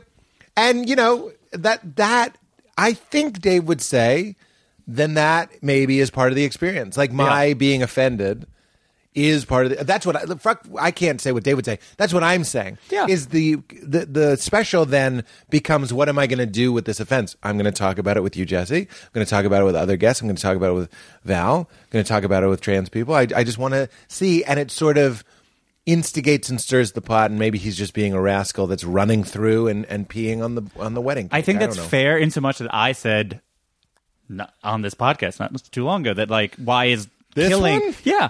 Why is killing and the amount of laughter the only thing we're judging things on? Yeah. And it's clear that, like, it's possible that Dave Chappelle, at the level that he's at, I think a lot of comedians get this point, was like, I can kill easily. I'm one of the greatest comedians ever, and you guys love me already. Yeah. So how do I make this harder or more interesting for me? Yeah, that's right. So, and there's many ways to do that, right? You can make it more interesting, like Gary Goldman's last special, where, like, I'm going to talk about a thing that I haven't, use the skill set that I have to do it, and it's going to be more interesting because I have this ability to kill because of my pure ability as a joke writer. Or you can talk about subjects that are harder to talk about, and you'd be like, I can pull it off. Or you can lose audiences for fun. You know, like, it's all just sort of like, what are we doing to make this more interesting for me and hypothetically you? Or there's the people who are like, I don't care if it's more interesting, I like killing. Right, I know. And that brings up a topic that we talk about when we talk about comedy on the show, is like, who owns it? Yeah. Like, is it the audience? And we call it the George Lucas thing. Does the audience own Star Wars? Does George Lucas own Star Wars? And George Lucas is like, fuck you, I own Star Wars, and I'm going to put, like, a CGI lizard in the scene from your childhood. And we're like, we don't like that. And he's like, I don't care. Yeah. And that sort of feels like Chappelle telling, like, a pretty close-minded trans joke, because he's just like, the CGI lizard, bitch. And I'm like, but... So you got it both ways. You could also say that he's doing it to just show that he's not going to be censored. Yes. You know what I mean? That's like, yeah, it's not just the joke. It's like, what is he doing, and why is he doing it, and when is he doing it? Do you know? I'm not even defending it. I'm just trying to have compassion and understand. He becomes a lightning rod of these things, and I wish there were other examples. The problem is we only allow so many comedians to be great comedians at one time. Right. So then we just all have to talk about the same 5 comedians. There's only 5 faces on Mount Rushmore, baby. There's only 4. But I will ask this question, which I had a question. Would you have an audience as a comedian to talk about your literal experience, which is like, you know, I mean, I've seen you throughout all the arc of it, but I saw you when maybe 11 years ago was the first time I saw you, and you're just like a comedian. Yeah. I think I was like, oh, I think he's from Chicago or whatever, but I was like... That was my credit. Yeah. It's like, he's from Chicago. And we're like, oh, like the other guys. Yeah. But, and then the podcast allowed people to understand the context of you so much more. Right. Have you... I like this. Have you started to, as that keeps on going, that the people at your live shows know so much about you? As I remember thinking, I know more about Pete Holmes than literally anyone I know. Yeah. How? So do I. It's exhausting. So it's like, how do you judge their laughter as you try to think of this appealing to other people or not appealing to it? You go like, you guys laughed on that because it's me. Like, you said the same thing about... Yeah. I can't remember. Like, some people are just laughing because it's them. It's like, how do you, in a practical sense, how do you deal with the fact that, like, oh, this is all because partly, like, you know, there's so much context as these people have. Yeah, that's right. I was watching a clip from Delaney's special, Jackie, which I'm excited to see. And I was watching it, and this is not negative. Yeah. But I was like, oh, these guys really love this motherfucker. and I was like, the only reason I know that sound is because I get that sound. Mm-hmm. So keep me honest, because I'd like to answer your question. But the first thing that came to mind was the thing that I want to do more than anything is to have it feel like a sleepover, and we're putting our sleeping bags over our heads, and we're wrestling, and we're just having a silly, funny. That's what I used to do when I was a kid. Yeah, would wrestle with our bags over our heads. That sounds weird, but what I'm saying is, I want it to be like, you know me, and because you know me and you came, I think I know a little bit about you, and let's do this. So I'm now doing, I jokingly call it the humility tour, meaning I'm going to clubs and they don't have my rider, and they often don't know who I am when I'm coming in, and I can tell that a good like I'm going to say maybe Saturday early show, depending on the club. Yeah. I'm talking about when I go to Brea, which was awesome. A lot of people in Brea don't know who I am because if you really were a super diehard fan, you'd drive 45 minutes and see me in LA. So I'm going to Brea, and me and Laura Bites are there, and I'm getting a strong sense that on average 60% of the crowd doesn't know who I am. And then I'm doing, in my act, Mike knows this, I do a Mike Birbiglia impression. And at the end of the weekend, I said to Laura, because I had this joke about what to do if a baby's choking after my Mike Birbiglia impression.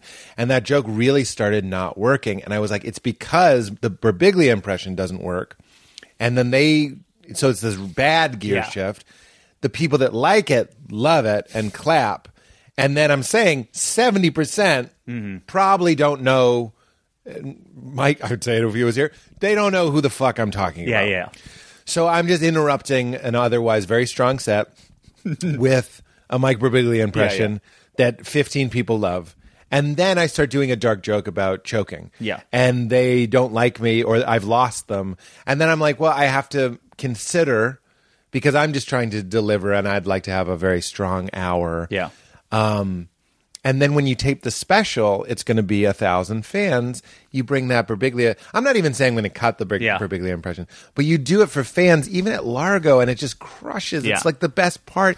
Everybody tweets about it at Mike and me, and it's so fun. Yeah, I've seen some of the tweets. That's right. Yeah. So it's like clearly like a highlight of the show, but then I go to the crowds, the regular crowds, the keep you honest crowds, and you're like, well, it's not really a hot part. Well, which is the more true expression of what I'm going for? It's with the fans. Yeah. That's what I'm trying to do. And you want to capture, and that's what you want to capture. And I want, if someone's watching it at home going like, I don't quite understand this, well, come join us. Exactly. You're coming a little bit late to a party, but you're still invited. But like, I'm going to need you to bring yourself up to us because I don't want to just stoop down to you. Even though at the club next weekend, we're in Oxnard this weekend, I might drop the Birbiglia thing just to not interrupt the flow. Yeah. But then I have all these bits that when I'm doing it for the special, you do them because they're the true expression of who you are and when you're in the safe place. So the podcast gave me a cushion to be Pete. So one of the new flavors that I have as a comedian, once you have an audience, is, it's delightful that he's just being who we know him to be. Yeah. Whereas a crowd that doesn't know you, and this happened to me last night. I was at Largo last night. Wasn't my crowd. And I could tell I was doing some of the bits, and they just didn't give a fuck because they didn't know, when am I going against what you expect and when am I going with what you expect, because they didn't expect anything. Yeah. And it's not as fun. And you're not like, for this joke to be good, they need to get it. You're like, I'm doing this set for them. You'll use this criteria, but you're not like, every joke needs to be bulletproof from all directions. You don't have That's right. But with crowds that don't know who I am, I have to continually remind them who I am in my personality to make it work. So the joke about the saxophone, if I'm doing it for my fans, I don't have to tell them this is my favorite kind of joke. Yeah. I'm a silly boy. I know this is stupid. They just go like, look, Pete's having fun. Yeah. But with a regular crowd, if you just start going like, I can't believe people play the saxophone, they're like, okay, go on. And they think maybe I'm going to persuade them that the saxophone actually is stupid when really the joke is what I'm joking about. Yeah. That's the first level of the joke, is that is the topic that I'm choosing. It's like you'd have to be like, let's stop for a second. So for some people, what is funny is that you're saying a not funny thing. That's right. It's funny. That's right. Like, tell this audience. I have to say, it's not what I'm saying. It's how worked up I'm getting. I have another joke. It's exhausting. I almost never do it. It's about how I want a 90s desk. I don't want a sleek, white, open space desk with an iMac on it. I want a 90s desk with a landline phone and pencils with the extra eraser because you wore down the eraser and tape with sand in the base. And I just talk about a 90s desk. I can't tell you how many fans have come up and been like, please do 90s desk. And I'm like, I tell them the truth. I'm like, I can't do it Because what you're loving would only work if there's 400 more of you. Because otherwise, it's going to be me and you, and I'm a crazy guy yelling about a 90s desk. But I mean, I'm thrilled. John Hamm texted me 90s desk. He saw me at Largo and he texted me 90s desk. So people who know love 90s desk. What does this mean? I'm not going to do 90s desk in Oxnard. That's not to put down Oxnard, but I'm guessing it's going to be another 70%er. Yeah. So the 30% might enjoy 90s desk. That's generous. Maybe 15 of the 30. Yeah. But that's too many people not liking 90s desk. But then you do the special taping. You do the first set, first taping, probably just what you're going to do. Second show taping, you're going to do 90s desk. And guess what? I'm going to be so excited to be in front of 1,000 friends. That sounds false. I mean friends, comedy friends, audience friends, a friendly audience. 90s desk is going to kill and we'll probably put it on the special. Have you gotten to the point, now I'm interviewing you, 90s desk! Your dream has come true. Yeah, I truly have just, because this is the thing that I've been thinking. This is the comedy issue. Yes. I've been thinking, to talk about me, this next question, or this conversation about audiences is been a thing that I've been thinking about constantly for throughout all my coverage of comedy. When I think about this comedy boom, I think about it as a boom of audiences, a boom of people grew up wanting to watch comedy and caring about it, etc. As I think about if I'd write a book, the idea of audiences would be a chapter in said book. So the question is, do you have a sense of there's members of your audience that are your people that are coming to see Pete Holmes that do not get it? They are the people that when you started out, you're like, well, I'm not going to have fans like this person. Whatever. Do I have fans that might not be silly? Yeah, but they're going anyway. Yeah. And they're getting it wrong. It's tricky because, and what a privilege, there's like people who know me as Batman from YouTube. They might not be as quick to get 90s desk. That's why I'm always promoting my shows here. Mm-hmm. If you listen to the podcast, you're going to love the stand-up. Yeah. You're going to get it, and you're going to love it, and there won't be any part that you go, what? You'll probably have heard some of the kernels of the things that became the bits. But if you just love crashing, sometimes, so when I'm brought up on stage, and I'm going to bring this back to you because this is too much me, but I have the host say, you might know him from his podcast, You Made It Weird, or HBO's Crashing, and I'm listening backstage. Did they cheer for the podcast? Mm-hmm. And did they cheer for Crashing? And if they cheered for Crashing, it's most likely people who just go, I saw that thing on a bus. Yeah. And they just go, well, if he has a show, they might not have even seen it. They just go, look, if he has a show, he's probably okay. And that's okay. But I don't think they're 90s-esque. Yeah. And that's all right. It's good to have jokes that you're like, to know those parts. We're like, this is me. This is a part of me that not all the people who see me get. Yeah, that's right. Which is like anything, which is like you're in the business of conveying yourself to a person, and certain people can only go along with But that's my Gerard Carmichael game. Meaning, a thrill for me is not killing. This goes back to your thing about killing is overrated. Killing is okay. But Val has watched me. She's less confused now, but as we're dating and now that we're married, she'll watch me and I'll destroy and I'll get off and I'll be like, fuck these people. Like I'll really... And I don't mean that. Yeah. I'm just kind of like, I didn't enjoy it, is what you're saying when you say fuck these people. I didn't enjoy that. What I'm going for is acceptance, which is a high. That's how I make stand-up after 20 years still interesting, is can I get these people to really understand me and accept me? And that's the game that I'm playing. If I'm just hitting a tennis ball against a wall and I go, set up and here's the punch and you laughed, it's just not as thrilling. And that's what leads to the sort of dismissal of the audience. Yeah, I mean, I think that is exactly it, which is like you want to be seen, and 10 years into comedy, you're just trying to get that part where like people are coming to see me, they see it. I've done it, I think Gary Goldman had one of his many tweets was about vulnerability is the key to it. In the first 10 years, just doing stand-up is vulnerable. But then once you get past that... You need to find a new way to be vulnerable. So it's... it's like spicing it up in the bedroom. Yeah. But so it's there's a term in legal theory that I bastardize all the time, but Can't wait. Which is the meeting... Like, essentially, it's in contract law, which essentially you want to have a meeting of the minds, which means... A contract is, in my understanding of it, which is wrong, the only way a contract is truly valid, truly correct, is if both parties have the exact same understanding of it. But that is impossible. So negotiation is essentially getting as close to as possible. Yeah. And that is like the art of stand-up comedy is, I always say it's like taking a trip in someone's brain at its best if the comedian's good enough at expressing their own brain. That's right. And you're wanting the audience to get what they're trying to say of what it's like to be them and really get it. You really understand it, Jesse, because when comedians at my level, just meaning having done it for 2 decades, when we talk about stand-up, in the first 10 years, you're like, and you should say Sprite is like a lemon went on a date with a lime, but it just gave him a hand job because there's not a lot of lime. Yeah. You know, like we're giving each other comedy. Yeah. Now, when we talk, we go, you need to say, I didn't know that that's how phones worked before you start talking about texting. Like, because otherwise no one understands what you mean. We're always just clarifying for each other because we know that the real mistake is being misunderstood rather than you need more lime hand job stuff. I want to talk about the comedy boom a little bit because Neil Brennan and I talked about it a little bit. And this is the phenomenon that like everybody's complaining that you can't do comedy anymore. Yeah. I was sort of laughing during the biggest time. In that's what I'm saying. You get it already.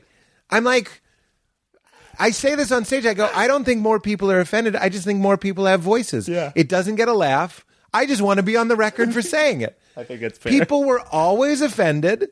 People were always having discussions. We just couldn't see them. Yeah. So people are going like, oh, I can't do this. Where did you find out? In a stadium. A sold out stadium. Oh, everybody's such a fucking push. They can't take a joke. You mean the 50,000 people that came and saw you? 9 of them tweeted, or maybe it was 900 of them tweeted, but still, they're buying tickets. They're coming. Yeah. It's the best time for comedy, and people still have the audacity to be like, is it hard to do? You do? Like, I'm not teasing Joe, but Joe Rogan was like, asked Robert Downey Jr., could you make Tropic Thunder now? It's like, yeah. I think he would agree. But I mean, like, that is the attitude that I see over and over. Yeah. It's like, could you do that now? You couldn't do Blazing Saddles now, but like, would you even want to? Like, that's a different You would time. never do anything exactly the same. That would be crazy. That's right. Because comedy does not age that way. That's right. It evolves. There was... Culture evolves. Culture evolves. That's right. And, like, comedy is reflecting and riding the line of that culture. And if the line has moved... You could do it. It just will sound wrong. Like right. I mean, that's the thing. It's like a lot of older comedians are just talking like they always did, and which is fine. But then just don't be mad that you don't have young fans because they just have a different vocabulary for it. Right. It is the comedy boom thing is so funny. It's just sort of more people care about comedy than ever before. Like care about it, not just like it. Like during the 80s, a lot of people liked it. That's right. But even so. Eddie Eddie Murphy wasn't playing a football stadium, yeah. and when he was the biggest comedian ever, he wasn't playing a football stadium. Right. And we've, in the last 5 years, we've had 2 comedians, if not more, have played football stadiums. But it's my sort of the many reasons. This comedy boom is the child of the last comedy boom, in that we grew up when our parents on their nights off like got a babysitter and they went to see stand-up comedy. Yeah. And then I once wrote a piece about this, which is the most famous comedian ever is Jerry Seinfeld, the character from the show. Oh, interesting. Not Jerry Seinfeld, the stand-up comedian, is a very famous comedian, one of the most famous, but the most famous comedian that the most people have ever watched. The pilot is in the audience. But is that guy, is that character. And our generation and a little younger, a little older, were taught to care about the lives of a comedian. Yeah. So that was sort of wave one. And then Jon Stewart and The Daily Show, society said comedians are important. Yeah. So we were told this. Right. And then SNL sort of filled out the suit too, being like, we're influencing elections. Yes, this all mystique happened, which I sort of, I do not like when comedy's success and its power is defined by how it affects political things. I think that is overrated because of the nature of who writes about this stuff tends to be not people who actually care about comedy as an art form. But nonetheless, we are a generation that was told that comedy is a big deal, that is a powerful thing, not little scrappy nobodies who are like playing for 2-drink minimums in front of 12 people. Yeah. Comedians are... It's not rubber chickens anymore. It's the most successful people in the world, and it's important. So now we just hold comedy to a much higher standard than arguably comedy had been prepared to be held. Now we have the opportunity to define what that means to hold comedy at that standard. Yeah. Of people caring. Like that was, I remember I can't remember which controversy it was, but essentially there was some controversy, and the piece I wrote was like, seems like people really care about comedy right now. Like just the fact that people got mad at it. Yeah. When like this comedian, 20 years prior, like no one, like none of it would just be some nightclub. Nothing. I know when people are like, I think some of the guys that have been doing it longer. I was talking to my the MC this past weekend. His name was Billy, and we were talking about what a thrill it was for him to meet Dave Attell. Yeah. And I get it. I never saw Dave Attell and didn't think it was cool. But there was a time when you could have gone in the cellar and just smoked a cigarette with him, no problem. Yeah. Like, and by a time I mean 10 years. Yeah. Like it was not. I mean, even I saw Dave Chappelle at the Cellar he did 3 hours. He was 2 feet away from me. He came on at 1:30, ended at 3:00 or something. Wow. We missed a train. But it was like, this is this big moment. But like, the Comedy Cellar had a deal where you can like essentially get free tickets if you bought them online. No, I remember that's what I would do. Yeah. Yeah. And that was how unpopular the Comedy Cellar was. You were papered in. Yes, essentially. Chappelle. Yeah. And I was like, oh my God. Yeah. And now there's a little bit of like, there's a generation that is still around who's like, the audience is your enemy. They don't know anything. We're just trying to destroy, get whatever here and out. It's like, they're confronting us like, this audience is like sensitive in sort of a good way, which is like their senses are open. They want to hear you. They want to see you. So if you reject them, it is a little bit harder because they are actually like being like, who are you? And you're like, fuck off. And you're like, well, this is not. It's almost like parenting styles too. It feels like comedians become like different types of parents. And there was a time when we wanted more of a like fuck off dad, or we had a more of a fuck off dad, and now we're like, Dad, who are you? And that confuses the shit out of my dad. Yeah, but the way that I am is a little bit different. Yeah, it's like the more open dad comedy. Yeah, I mean, and that there'll be somebody doing something that makes me I mean, go like hey. there's a 23-year-old, 24-year-old. Like there's people that are just coming up in New York that I see. They're doing, as New York allows you to do, some weirder stuff, and they're selling out Union Hall a night where I know that I'm like, oh, once they get it, they're going to be the freaking biggest. What is their way to disrupt what's happening? Well, I'll say there's one person who is like, to me, is doing an Andy Kaufman-esque confrontational relationship to the audience, and the audience is on board. I mean, I'll say there's a comedian Z-Way. I was like, is this a compliment? I was like, wait, I'm talking about what they're doing is revolutionary. There's a comedian Z-Way. She's a writer on Jesus and Mero. So she'll sing a song and she'll ask the audience to sing along. If they don't, she'll do it again. And if they don't do it well enough, she'll do it again. And they'll have them stand up. And she's done that once. Like I've seen her do like the national anthem. And here's the thing, like, and the audience is, but it's a happening. It's a happening, but it hasn't totally turned the corner of they're 100% in on it. They're getting it. It sounds like early Steve Martin. Yeah, but it's a modern version of. I don't mean derivative. Yeah. I mean, it's comforting to me to go like, yeah, there's only so many ways to disrupt. It's like either you take it serious, like Mulaney's taking it serious. Exactly. It's like, hello, and then he does his act. Yeah. And then somebody's going like, I'm going to have you stand and sing the national anthem because you guys are so fucking locked on your phones and like nothing happens to you. I'm going to give you the feeling of something happening to you. It's like, I keep waiting for like Maria Abramovich, style shock art stuff to make a comeback, because I would go. If there was something where people are like, you got to go to this art installation downtown, it's fucking crazy, it's disturbing, and it's weird. I think there's an appetite now for that because we get everything over YouTube to just go in a room where a woman yells twat at you and you're just like, what was that? And she had how'd she get a photo of my mother? And she's gone, twat!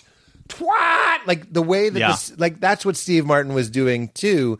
And he had that bit where he would have them sing Ramblin' Guy with him. And the joke was that you can't sing along to it.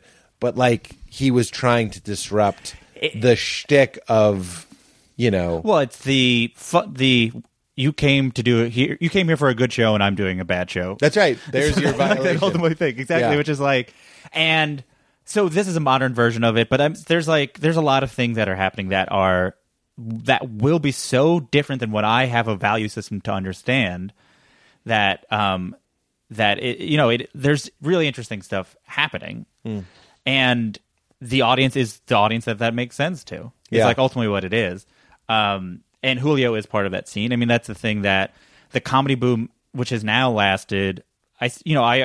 When I wrote a thing, it started in 2009, which is when WTF started. It's when Comedy Bang Bang, then Comedy Death Race started. It is coincidentally when I started getting into comedy again, but I think that's just a very fortunate thing that happened in my life. And it's right now at 2020, probably longer than the last comedy boom really was. Mm-hmm. By this point in the last comedy boom, was sort of tapering. But what I'm seeing... The one in the 80s lasted 10 years? Yeah, give or take. I mean, it's hard to know, but essentially by 91, 92, all the comedy clubs are closing. And I've not heard anything like that. I have not heard of any of these scenes drying up. But what I have seen is new waves of people, and I'm like, this seems like this is now just the normal. We were not in a comedy boom. We were actually in the ascent of comedy as a art form like music or film or like TV. Nobody says the music boom. Yeah.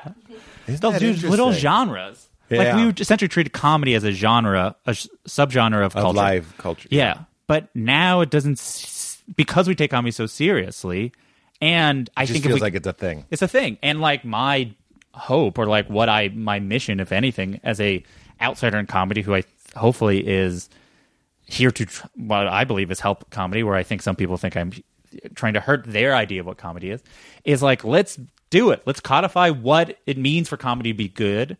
Let's codify not necessarily taste, but singular taste, but what it means to appreciate comedians that you don't necessarily laugh at. Right. Which is we are able to do that. People go what do you think of the movie? It's it's really good. It's not my favorite thing. Right. But that was really good. We can do it with movies all the time. Yeah, that's right. You can also see movies that are horrifying and offensive and disturbing. What is that David Lynch movie where he's in the closet and he's watching the woman? Is it Blue Velvet? I feel I've only seen Blue Velvet. So it's Blue Velvet. Great. The point of that movie is to disturb you. Yes. But we as a culture have learned to go I get it, that's what's happening.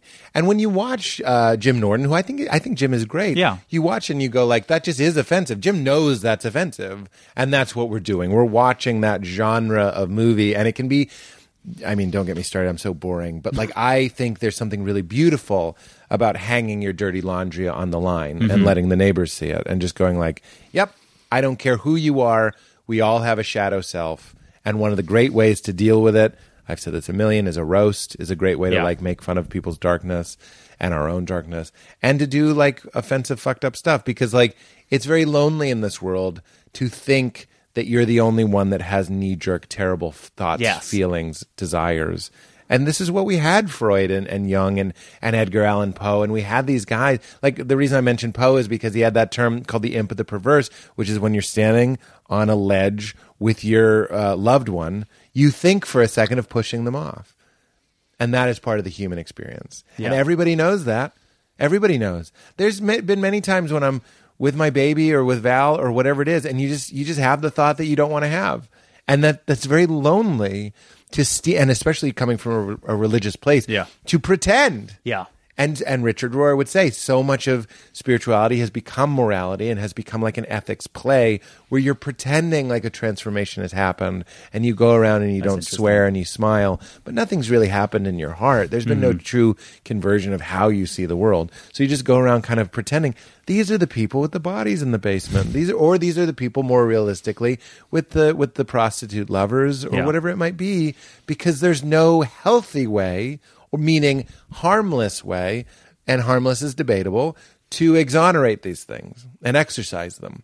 And one of the great ways to exercise them is with comedy, is by laughing. Yeah, I think the best argument for broadly defined offensive comedy or whatever is that it is the gallows humor of existence. That's right. That we are all existing in terrible circumstances. That's right. You were born into terrible circumstances. And so we are giving essentially we're shining a light on it to lessen the impact. The sort of thing about this is part of why sort of talk therapy exists, which is if you talk about things enough, it just sort of doesn't weigh as much on you. That's right. And that is sort of comedians are sort of offering that as a public service if they are being aware of that. To some people, talking about certain things can affect people in certain ways, and there's the power to that they should not take lightly. Right. And think about if what they're saying is worth it. Is this offense?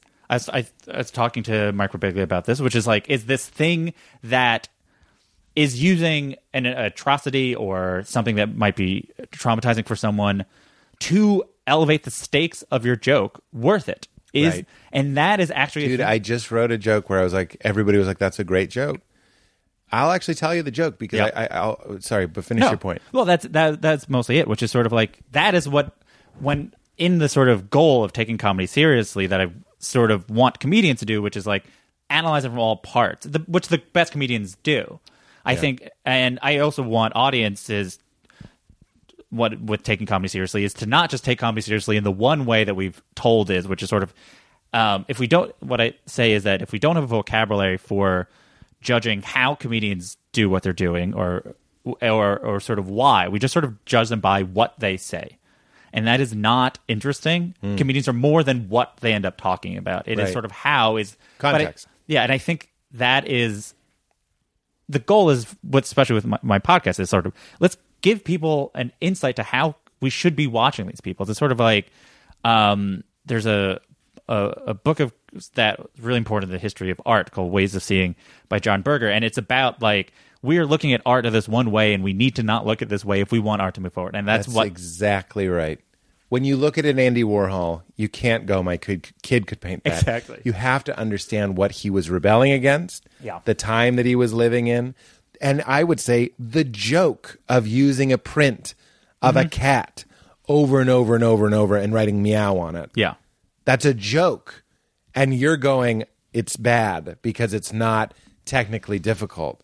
I mean, like, that is just a great... Yeah, I mean, we did, point at Vulture, we did 2 lists of the 100 jokes that shape modern comedy. And the second one, I wanted to expand it out, and we include this art that was just an upside-down urinal, upside-down urinal.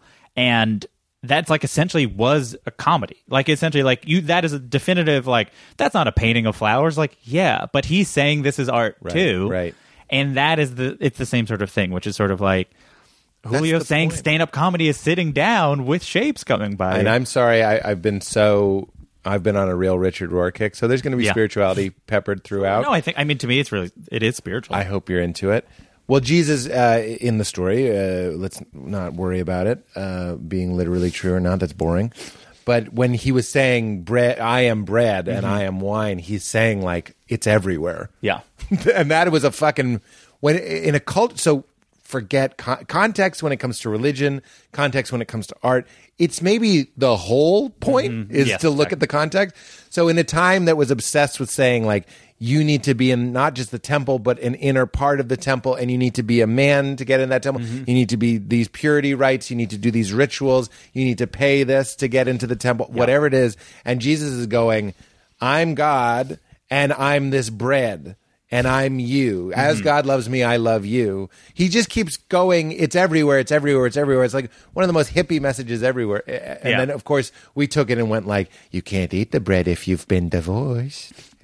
And, I mean, I can hear Jesus laughing. I mean, it's like that's what happens when context is removed and when there's no historical understanding. And everything's about Jesus, if you ask me. I'm just kidding. Here's the joke. I think this would be interesting for your podcast, and I just hope you enjoy this. Sure. This is real green room talk. I wrote a joke. I don't get high a lot, but I got stoned. And and then Leela got up in the middle of the night, so I was kind of stoned, and I was rocking her, which is actually really nice. You're like merging with your baby, and the room is dark, and it sort of looks like grape soda. It's like this purpley quality to the darkness, and I'm just having this really great time. That sounds like I was stoned out of my mind. Yeah. It's that way when I'm sober too. Yeah. But I also happen to be stoned, so I was watching my mind, and my mind was having more stoned thoughts, and my mind was going like. I was thinking about how my parents don't understand transsexuality. And I was trying to, this is 100% real, I was trying to have compassion for them. They don't get it. If you have a penis, you're a boy. That's the end of it. Yeah. It's so fundamental to them. And I'm like, of course, this is why I can't do this joke, because listen to how long I have to explain Yes, exactly, it. yeah. I want to be so clear. I've never struggled with the idea that who you are inside might not match how you are outside. Because guess what? I can't fully relate, but I understand that feeling of who I am in my soul, in my identity, might not match my exterior. That even goes, this sounds like I'm trivializing it. It even goes back to like little things of going like, I'm not a sports fan. I was in a town that just loves sports, and I was like, I'm in a Red Sox shirt because I was told to wear one, and I was like, I don't give a fuck about this. I'm not trying to minimize it. That's my attempt to relate. Yeah, it's almost like you would be telling your parents, that small feeling that you allow yourself have of not feeling right. Imagine that be the entirety of your existence. That's right. I'm saying that 0.001, I could see that being, I'm 100% something that you don't see. Yeah. I do not struggle with that. Listen to how long it takes to set up this joke. But then I was going, the way that the world works, and we're kind of talking about this with comedy, there's always going to be like another evolution. And I was like, I wonder, this is where it starts to get like a joke. I don't really mean this. I was like, I wonder what it'll be when I'm 75. It's a compassion exercise. Yeah. When I'm 75, what will it be that Leela will tell me about that I just won't understand? Because my parents, I have to think, in the 60s and 70s were probably pretty groovy. Yeah. And they couldn't have seen this coming. And I'm like, well, it would have to be something that I consider to be fundamental. My parents consider gender to be fundamental. I do not. But I do consider age fundamental. So I'm like, if in the future people are like, I'm 22, but I identify as 80, which is why I'm retired. Yeah. So that was the joke. Yes. And I was like, if I wanted to, I could go on stage and say, what will it be when I'm older? Are people going to be trans age? Like, I'm 20, but I identify as 80, which is why I'm retired. I think that would get a laugh. Here's the problem, and I think you already see where this is coming. I know, just like with my Christian joke, I'd get the wrong laugh. I'd get the laugh of the people that go, yeah, what's next? I'm a unicorn. Yeah. And what I'm trying to actually do a joke about is that helped me understand my parents, because that does seem odd to me, someone saying, I don't identify with time. Yeah. But all people would hear as I go, if you pull that thread, next thing you know, potato's not potato, meat's not meat. Like all people, scared people want to do, and I include all of us in that, is have clear boundaries and go, you got to think you're a boy. Stop fucking with the system. So I go, you're 75, you're 75. You can't be 20 and 75. And that's all that hear. And I tell people that joke once or twice backstage. And I just go, I have a joke. I don't think I can do it. And they all go, you can do, that's great. You could do that. Yeah. And then I go, I think it would get the wrong laugh. And every comedian goes, you're right. Yeah. That's what would At happen. least somebody will. And then you're like, well, you failed. Is it worth it? Yeah. Is it worth it? And you failed at stand-up is communication. It, like many art is, it is. It's not right. it's not like assuming evolution existed, we evolved to have funniness exist, and it is a form of communication. And if you were going to fail at communicating, that's right. Then you are, or it's going to take me 45 minutes to explain it and then break down like it's not. I don't mean it's not worth it as a business. Yeah. Like it's not effective. I mean it's not worth it to. Let's talk about if a soul exists. It's not worth it to my soul. It doesn't feel right. And that's a consideration I don't see us making in the 80s. No. That's how comedy's changing. Where it's like, I think there is a commitment. I think we had talked about this before, which is why everyone who came up in this comedy boom, especially at the beginning, was aware that one existed and it ended.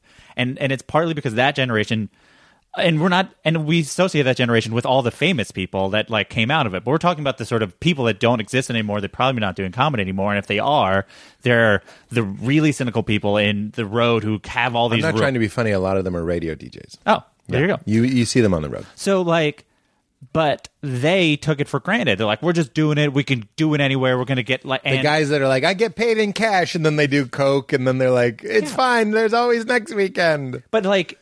That consideration is necessary for comedy not to become irrelevant. That like and as that, Gilbert says, we're post behind the music. Yeah. We know that we can't just light it all on fire. And that is the thing that I try to make. Like, there's a lot of comedians in New York right now who sing. That's like a big thing that's happened in New York. New York is there. We wrote a piece about it, which essentially the New York comedy scene is very queer, both in terms of the sexuality, but also just sort of the way they are approaching the art form. They're queering it. And it's a lot of singing. Some of them have hard jokes. A lot of them do. Sometimes it is just singing. Wow. And you're like... But not musical comedy, just singing. Sometimes it is like... They'll do a show, and part of it will be like genuine singing, but maybe they'll do a little face. It is closer to cabaret. Yeah. Right? Like cabaret... especially when you were in more things change, man. When you were in New York, Joe's Pub existed, and no comedian really was doing shows there. At least, and then there was shows. There's Big Terrific, and there's all these shows, and they're in different parts, and there's the clubs, and those are sort of three different worlds. And there's people that like. There's a lot of comedians doing shows at Joe's Pub right now, and there's a lot of Cola Skull is probably the biggest example of Joe's Pub acts who are doing shows at the Bell House or whatever, and that is the next change that is going to happen in comedy. I'm so excited, and we as comedy stewards have the ability to accept this, to embrace that, like, hey, this part of the world that did not feel safe in this space because one, there were comedians actively being that's right. It's hard to go up after the guy that's like, and they're just sort of like, that was not what was expected. Now in New York, it has become safe space, which is such a funny thing that it's become such a negative word, because literally all comedians are constantly trying to create safe spaces for themselves. That's right. So, but safe space for the regular guy. The person on stage getting paid to do it. That's right. That's the thing, which is like comedy has right now. I see it. You're like, it's going to, some of these comedians are bubbling up. Bowen Yang is probably now the big example because he's on SNL, and you can see the types of things he's doing on SNL. That stuff did not really exist in that way. We're not just talking about being a gay person on SNL. There has been gay people on SNL, but to do what I would call queer comedy, and he's incredibly talented. He's doing lots of it, but part of what he's doing is of this sensibility. And kudos to SNL to letting that happen. Kudos to SNL for like having him to being a show that can adapt. Everyone shits on it, but like RuPaul's hosting coming up, or has come up depending on when this airs, which is RuPaul's been around for a while. That's right. Right now, comedy, like, this is the moment where RuPaul's doing it, and it's like, yeah, of course, RuPaul. That's right. And so that's the thing, which is like, I love that. I'm so excited. If we could keep on, especially as a lot of these people start moving to LA, as these things do, as you'll see, and that's the thing. I'm just trying to... You go from the casino floor to the cashier's window. Come to L.A., bring your chips. What do you got, an open heart? Here's 50. You got a good face? Here's 200. Welcome to L.A. Instagram became a place. But I'll buy you a house. That's the sound of the industry.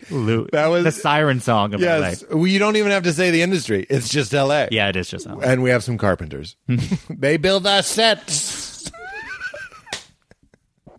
You got a hammer and a nail. Here's 50 and a lunch voucher. I'm making fun. Sure. That makes me so excited, but it does go back to what I'm saying about Richie Rohr and keeping open and always learning something new and evolving and going with the change. And when you tell me comedy is getting more queer, I just couldn't be more excited. Yeah. I know it's silly, but like the last person I saw, I guess what's silly is that she's not a queer comedian, but like Kate Berlant. Yeah. No, Kate Berlant that is I saw, and I was like, "What the fuck is happening?" But she'd be on a show. I mean that in the good way. Yeah, yeah. She'd do a show with me, and afterwards, that's the only person everyone would be talking about. And there were murderers on the show, but everyone just wants the girl that had a fake conversation with one of the lights. Yeah. Kate and John were Early. part of the John Early. They set a tone that a lot of the scene has sort of been born out of, and it's interesting because I remember seeing Kate on shows and doing, let's say, less well than other people, and it's literally being like, when we say ahead of your time, it's dude. There was a time when sushi was weird. Yeah, so it's like literally seeing a person ahead of their time. That I'm old enough, even though this was probably 4 years ago, in the span of 4 years, the time is now, or the time is in 2 years. That whenever the time is when this is really ready, like, this is what it is. Like, she ran the under 4 minute mile or whatever. Like, whatever was the thing that was not. Yeah, that's right. Whatever was the barrier that we had not broken. It's hard to fine because it's ephemeral and it's art. She did. Yeah. And John also did, and it gave people a vocabulary to start. It's like, I feel like comedians always talk about you start copying people, and if you're only copying the same 3 people, then comedy is going to be That's right. born out of those 3. But now if everyone's starting and they're doing 90 people, like, oh, I'm starting out and I want to be like Chelsea Peretti or whatever. That is already more options than existed. That's right. Or if like- that's your model, Chelsea used to be the weirdest person on the show, and now she's like just a standard. because which I now love. we as audiences have become more savvy to it. That's right. You've taught us how to laugh at it or whatever. That's right. But we needed to know. Yeah. That's why I was saying one of the palette colors for Delaney and me and everybody is, Gabriel Iglesias. He's being Gabriel Iglesias. Yeah. This delights me. So you learn Andy Warhol is being Andy Warhol, or Bruce Springsteen is being Bruce Springsteen. Like we're learning what.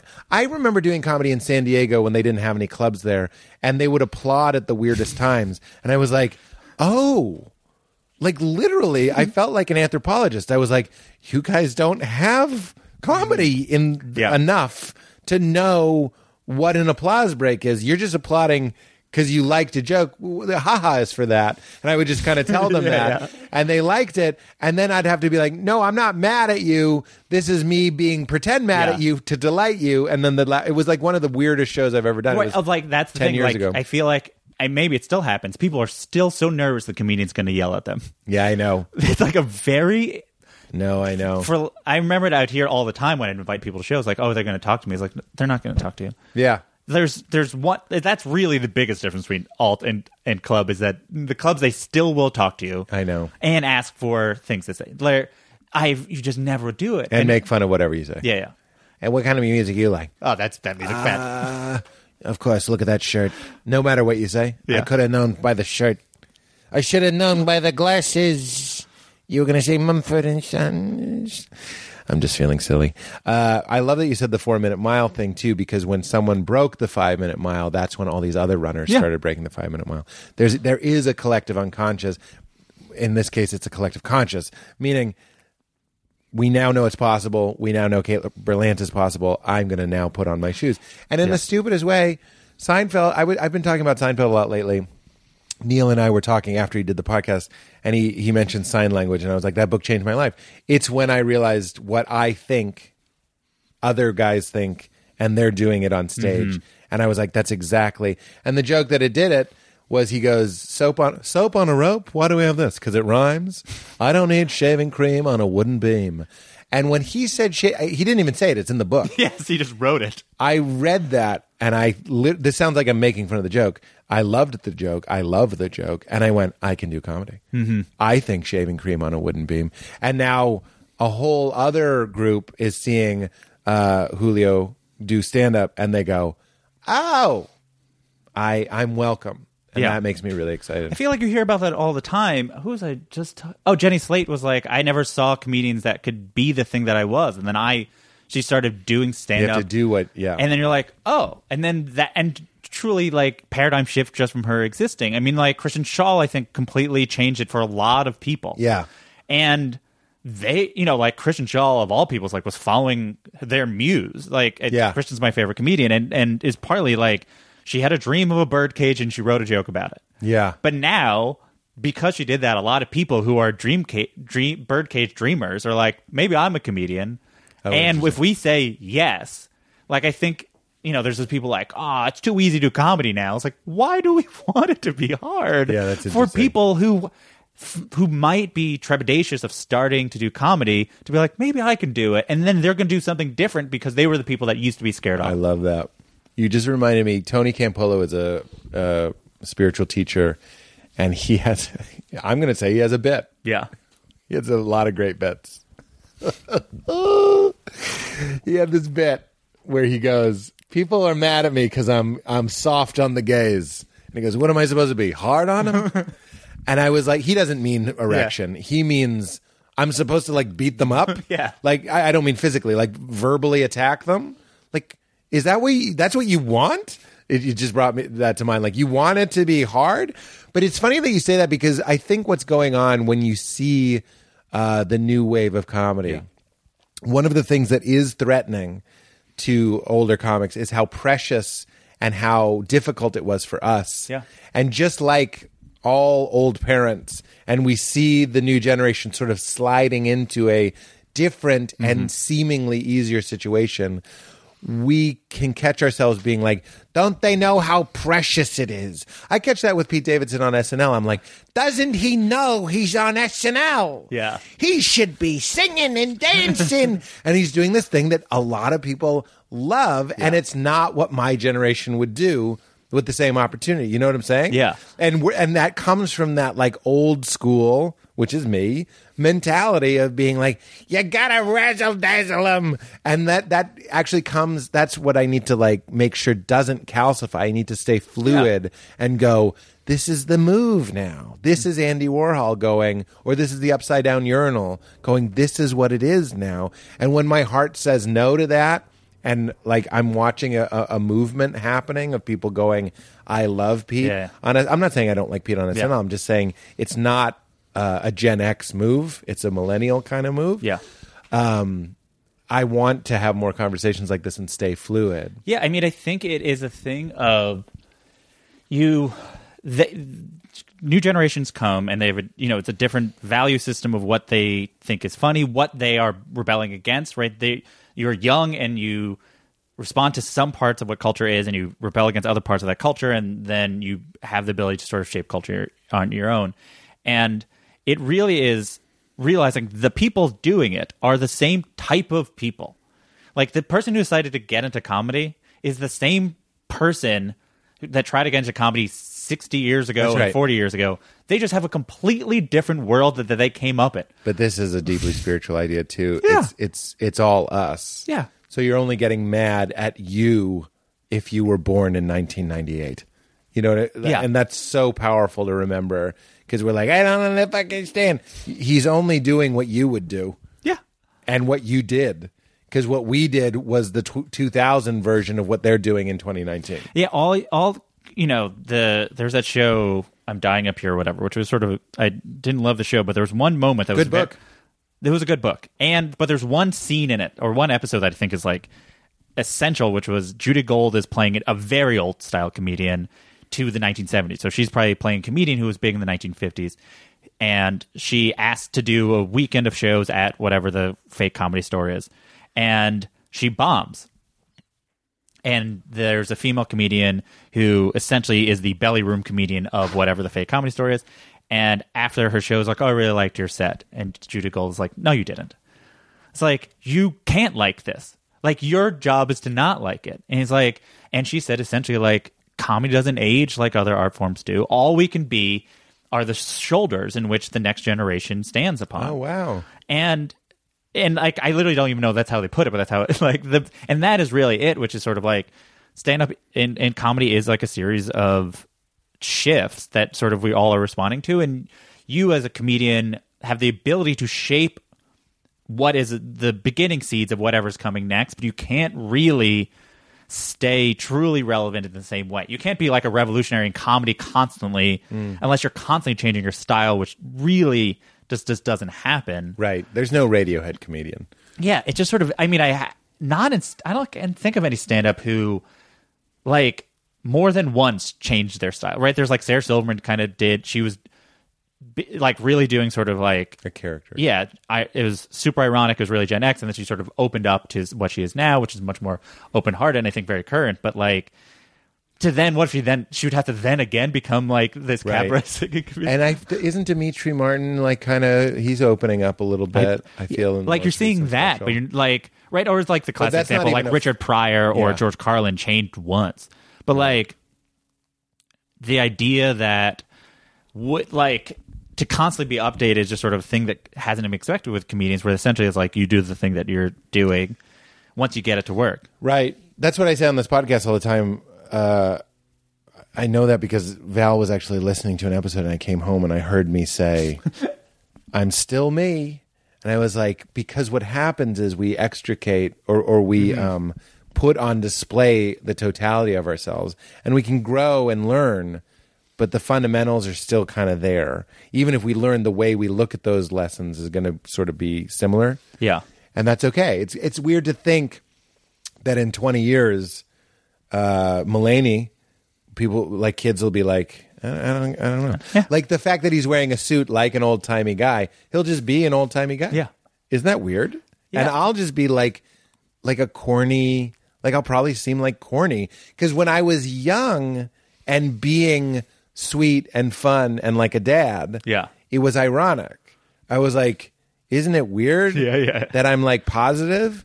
And when Leela grows up, she'll just know her dad is like kind of like a hammy guy that her kids, her it's like friends how probably don't think is cool. every comedian who is a parent is like, my kids don't find me funny. Of course. And you know what? And that's like this. Dude, if I start going Guy Fieri and trying real hard to just be like, pow, and like that's like a Homer Simpson move. Yeah. If I was like, what's up, everybody, getting good Wi-Fi? Yeah. Like, I want to age with my audience, and I want young people to still like me, obviously, but like, the card, it's in the cards. Yeah. Just, I keep thinking of parenting. Like, comedians are parents to the next generation, and we're going to look at each other. So that scene with Judy is Yeah, perfect. I think about all. I mean, there's the other example was when I interviewed the Lucas brothers. They told me to, as they do, they're like, "Oh, you should read this philosophy book," which is, I think it's the history of scientific revolutions or something like that, which is essentially. What if that's just a bit they do? They find the most boring book, and they're like, you got to That's the read thing. it. They really are very good at reading boring books. Regardless of how good they are comedians, they are like truly great at reading. That's their best bit. But I they- love the Lucas brothers. But they, I was talking to an art. At work, I sit next to our art critic who is a bit older, and he was just like, "That is it. Like everything is sort of just like paradigm shifting, and you can sort of like be able to sort of. It's like I think of like Gary Goldman's last special, which is like he's not like he's older than you are. He's not like old, but he's an older comedian, and but he's not like I gotta be current, so I gotta use all the slang, Right. But he had to see, as a good comedian does, how if you strip out the words they're saying, but sort of what they're coming across, Right. how do I stay current to that? Right. You need to be real. Right. Yes, and real in a way that feels Vulnerable. not really vulnerable. The thing that after the Louis stuff came out, I wrote a piece about this idea of truth in comedy because he was, at a time we all decided he's the best comedian. We decided that's what it was, and he was like, he's real. Everyone else, and the truth was he wasn't. He was sort of controlling, and he wasn't being vulnerable. He's deciding what parts of himself makes him seem vulnerable enough to play upon that for a joke.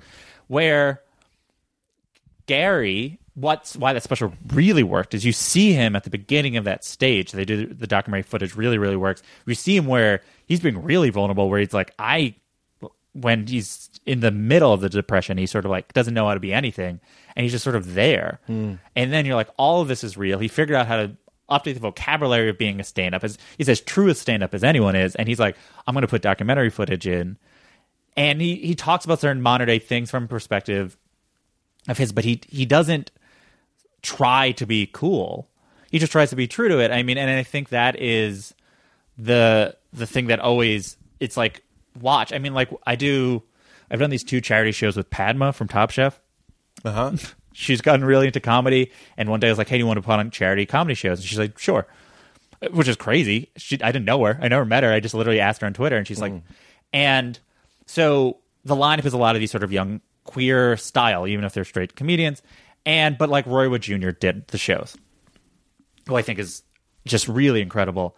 And he didn't do their thing. He's like, I guess I'm going to sing a song. He did his thing. Yeah. But like he did both. We did 2 shows per night. And I remember between sets, he'd be like, okay, I need to do sort of this. Like, oh, this audience likes this part of this. And that is the job, which is like actually listening to what the audience is. I completely agree. I don't think it's emasculating. See, we're talking about masculine and feminine energy, and I don't mean men and women. Of course not. I think we have a culture that so values dicks fucking shit up. We like blowing stuff up. I have nothing against Bill Maher, obviously, but his posters are all around town, so I keep saying, sorry, not sorry. Yeah. I was like, that is the dick going through the skyscraper, and we love that. Yeah. We're an American culture. We're an achieving culture.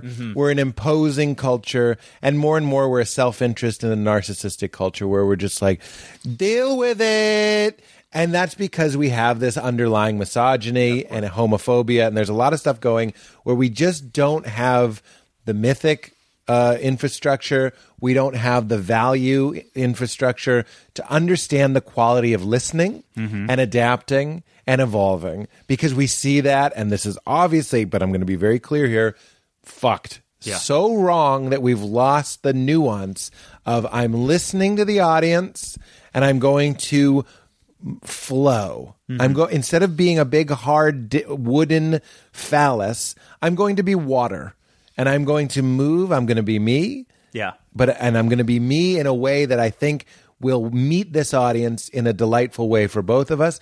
We see that as weak. We see it as, no, you go in and you fucking take a bat. Like, it's The Irishman. Yeah. That guy touched you, said some shit to your daughter. Go pull him over the counter with your osteoporosis arms and waddle over to him like Frankenstein and kick him a few times. And that's one take, and then you have a 20-minute nap. Yeah. I'm just saying, like, we're a pull the guy over the counter culture, Goodfellas culture, when really we should be like seeing the strength in knowing when and how to adapt. Yeah. I mean, there's the thing that I think of is, I don't know if you've seen Maria Bamford recently, but she'll start a show being like, hey, you might have been brought here by a friend. I know I'm not for everyone. It's okay if you want to leave. Like, She says that? yeah. Wow. To me, that is a different, that's, strength is such a complicated word, but there's a resolution, there's a humanity to that. It's just like, it's just sort of like, if you're not having fun, I don't want, it's like, it's okay. Like, That vulnerability is true strength. That's the point. Yeah. Whereas our culture is it's Iron Man. It's just like, go in with the zap on the hands. And then later, actually, in Iron Man, they did a good job showing his frailty. I don't want to just tease Iron Man. But I'm saying, like, we tend to miss that. And we go, it's like people dressing up as Patrick Bateman from American Psycho for Halloween. It's like, you didn't understand? yeah. You just think he's a cool guy with money and he murders? Like, you didn't understand the depravity and the wound? What happens when you have no soul? When you have no connection? This is what we're dealing with. Yeah, so that is the thing that regardless of sort of men, women of it, there is sort of like masculine stand-up has always been rewarded regardless of sort of gender, and then it's like, but you obviously clearly are seeing that is being rebelled against and pushed back upon. And as I said, like, I mean, that was when I wrote the thing about Louis, I was like, we decided he was sort of the best, and what does it mean for all the comedians who are influenced him when we said that is what best is?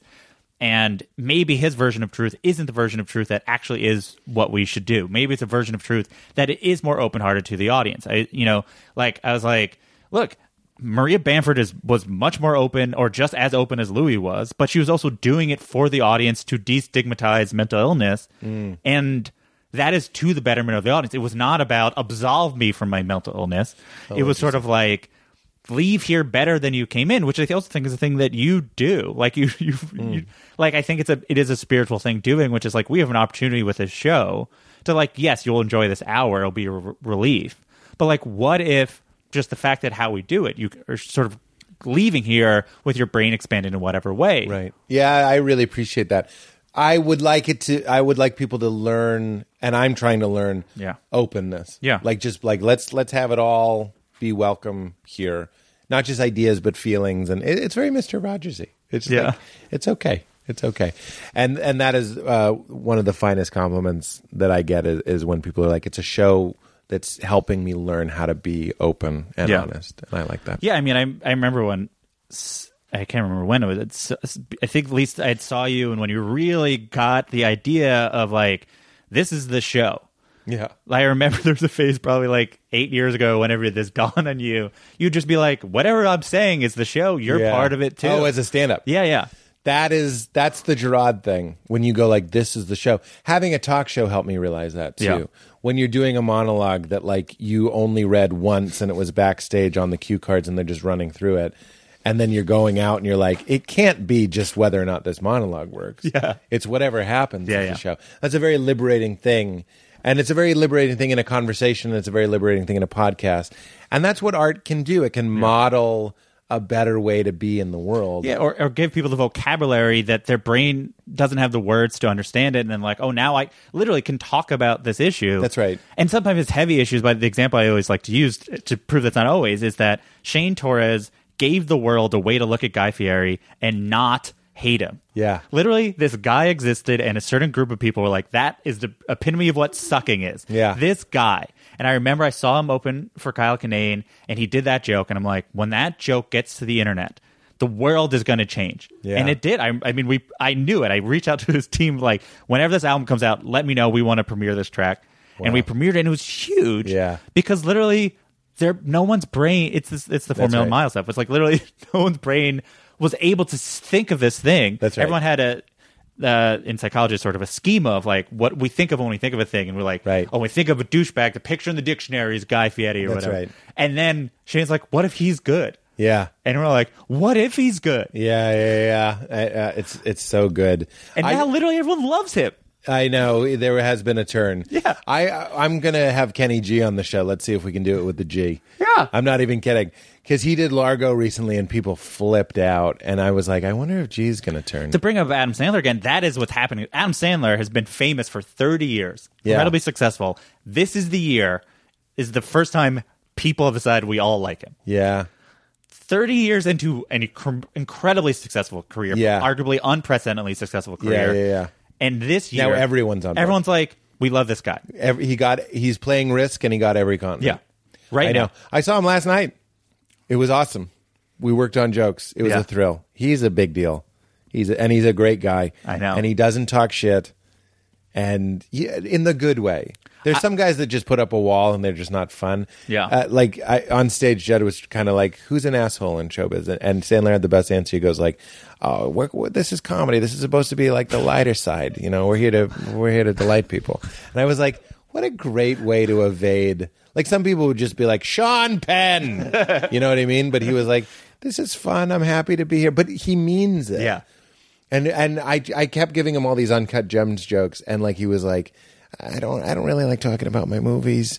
And I was like, I really believe you, and I'm going to pitch you just 2 more. I get it, but you haven't heard these jokes. What a sweetheart. And I gave him a joke that Val wrote. Oh, really? Val wrote this joke where she goes, "Your phone knows everything, but every once in a while you catch it being insecure. Like you get a text from a number you don't have, and it goes, 'Maybe Ben?'" And I gave that to Sandler. I told Val, and I gave it to Sandler, and he did it, and it worked. And this morning, what a beautiful life. Yeah. I go, "Adam Sandler did your joke, and it worked, and he loves it." And then she was like, I mean, Val's cool, That's too. crazy. She's not going to like run around and scream, but she thought it was fun. That is fun. Is that fun? Yeah, it's Adam Sandler. It's so cool. But he's he's like Eddie Murphy too, in that way that you're just like, some people can just do it. We tapped into a thing. The thing that I wrote about in this piece is like, he thought he was tapping into a thing. He did a movie to tap into what he felt like was Gen X and his generation, whatever. And then he succeeded in it, and every critic was like, this is shitty, and he's doing nothing, and it's stupid. Yeah. And here's this guy who's like, I thought I was doing something. Right, Duck Dynasty. Yeah. I was a good boy. What that brings us back to Click. Yeah. Why is Click number 1? I'm going to try and think of my number 1 Sandler movie. Sure. Was Gems out? Gems was like, it was in the low teens, so 11, 12, 13, 14. One of my jokes to him was, I go, I'm not one of those actors that like tries to like influence the directors. Like, I'm not on set like, what if the gems were cut? I thought that was so funny. He didn't want it. Okay. Why Click, number 1? Yes. So the piece is about what is the value system that Adam is asserting in his movies that are important to him. It's like he's funny in it. And he is funny in that movie. He's very funny in that movie. He has other people in it. His friends are in it, and they're funny in it. Yeah. So you have that little part of it. It is about a lot of his, up until that point, his movies were about growing up. They're really about, hey, young people who are my fans, this is what it means to be a grown-up. Yeah, His Billy movie- Madison's becoming a grown-up. Happy He's Gilmore's becoming a grown-up. Even Big Daddy. Big Dad, and all of it is about growing up. And then this movie is right and is right at the middle of, right before all of his movies become about being a dad, really, or sort of there's this rough transition. But then now all of his movies are about being a dad, and so Click sort of captured really this sort of culmination of his attempt to convey the idea of growing up through his work, where what happens when like now you have a job and you did it, you seemingly have achieved the goals that these previous movies said you need to be a grown up, and it's still not succeeding, and as a result, the movie is about sort of spending more time with your family and your friends, which is like then become the theme of the rest of his movies, which is sort of like your family and friends are what's important. This is a workaholic who's like, what's important is your friends, and that's how he's able to unite it all. Right. And it's funny because that's what the movies are doing. Yeah. It's literally, letting that's him the hang thing. out with his friends. The movies are about hanging out with your friends and are hanging out with his friends. Yeah. And that's the thing That's why, Katie, remember, for 10 years I've been saying that's the career I want. Because imagine if I just got to be like, it's Kumail and there's Nick Kroll and Mulaney and we're all just in a movie together. It would that's be the thing. best. People make fun of him. There's Tom Sharpling from The Best Show recently did this. He wrote for no reason a script for Grown Ups 3. I saw that. Yeah, he just did and it. McKay tweeted it. He said this would be a huge hit. It is so good, and it's like not a wink. It is like he wrote the movie. Like it's meta and it's interesting, but like ultimately he just wrote this movie. I should have asked Sandler if he saw it. He definitely did. I can't speak to that. I have some information, but I don't know what I'm free to speak. Jesse. But so Happy Madison call. it's not like I'm not part of it, but I read your script. I thought your script was very good. Was it making fun of me? Was it real? Sorry. it honestly, it's like What if the gems were cut? Okay, sorry. yeah, if you're doing the voice, it's all good. But the thing that Tom Sharpling, who, he's talking about, it's like, look, I'm a comedy cynical guy as anything, but it's like, I don't know anyone in comedy who would say, no, I don't want a lot of money to make a movie with my best friends. Yeah, that's right. Literally, it's like, Adam Sandler sucks, but like literally the state has been working together nonstop. Yeah, like 30 years or whatever. yeah. And to me, and that's not to say that they're bad. Literally, I'm like, it's all the same stuff. Like this is what comedy does. This is his version. He has like certain lowbrow things that he likes doing, but also I like a lot of things that are dumb but are done by smart people. Like that's Right. what Adam's doing. Right. We just never gave him the credit for it. That's for whatever right. reason. I watched Jack and Jill. I was stoned and I loved it. I had a really good time. That movie is good. It's really funny. It is also really We couldn't get over the conceit. which is it's just like parody of what a bad movie would be, but then you watch it. Al Pacino is awesome in it. And in the third act, Jack dresses up as Jill. So this is a movie where Adam Sandler's now, it's like that is meta. That is so aware of itself. Yeah. But we write off as like it's the dumbest movie in the world. And you're like, Dude, you're saying in 10 years we're all going to wake up and be where you are. We're all going to be like, I think. but And Adam Sandler's just going to go, abracadabra. And we're like, wow, that was the greatest trick ever But it's a done. bit like what you watch when you're. I think I noticed it because working in sort of culture writing, it's like things you watch when you're young are good because you're young and you have the taste of a young person.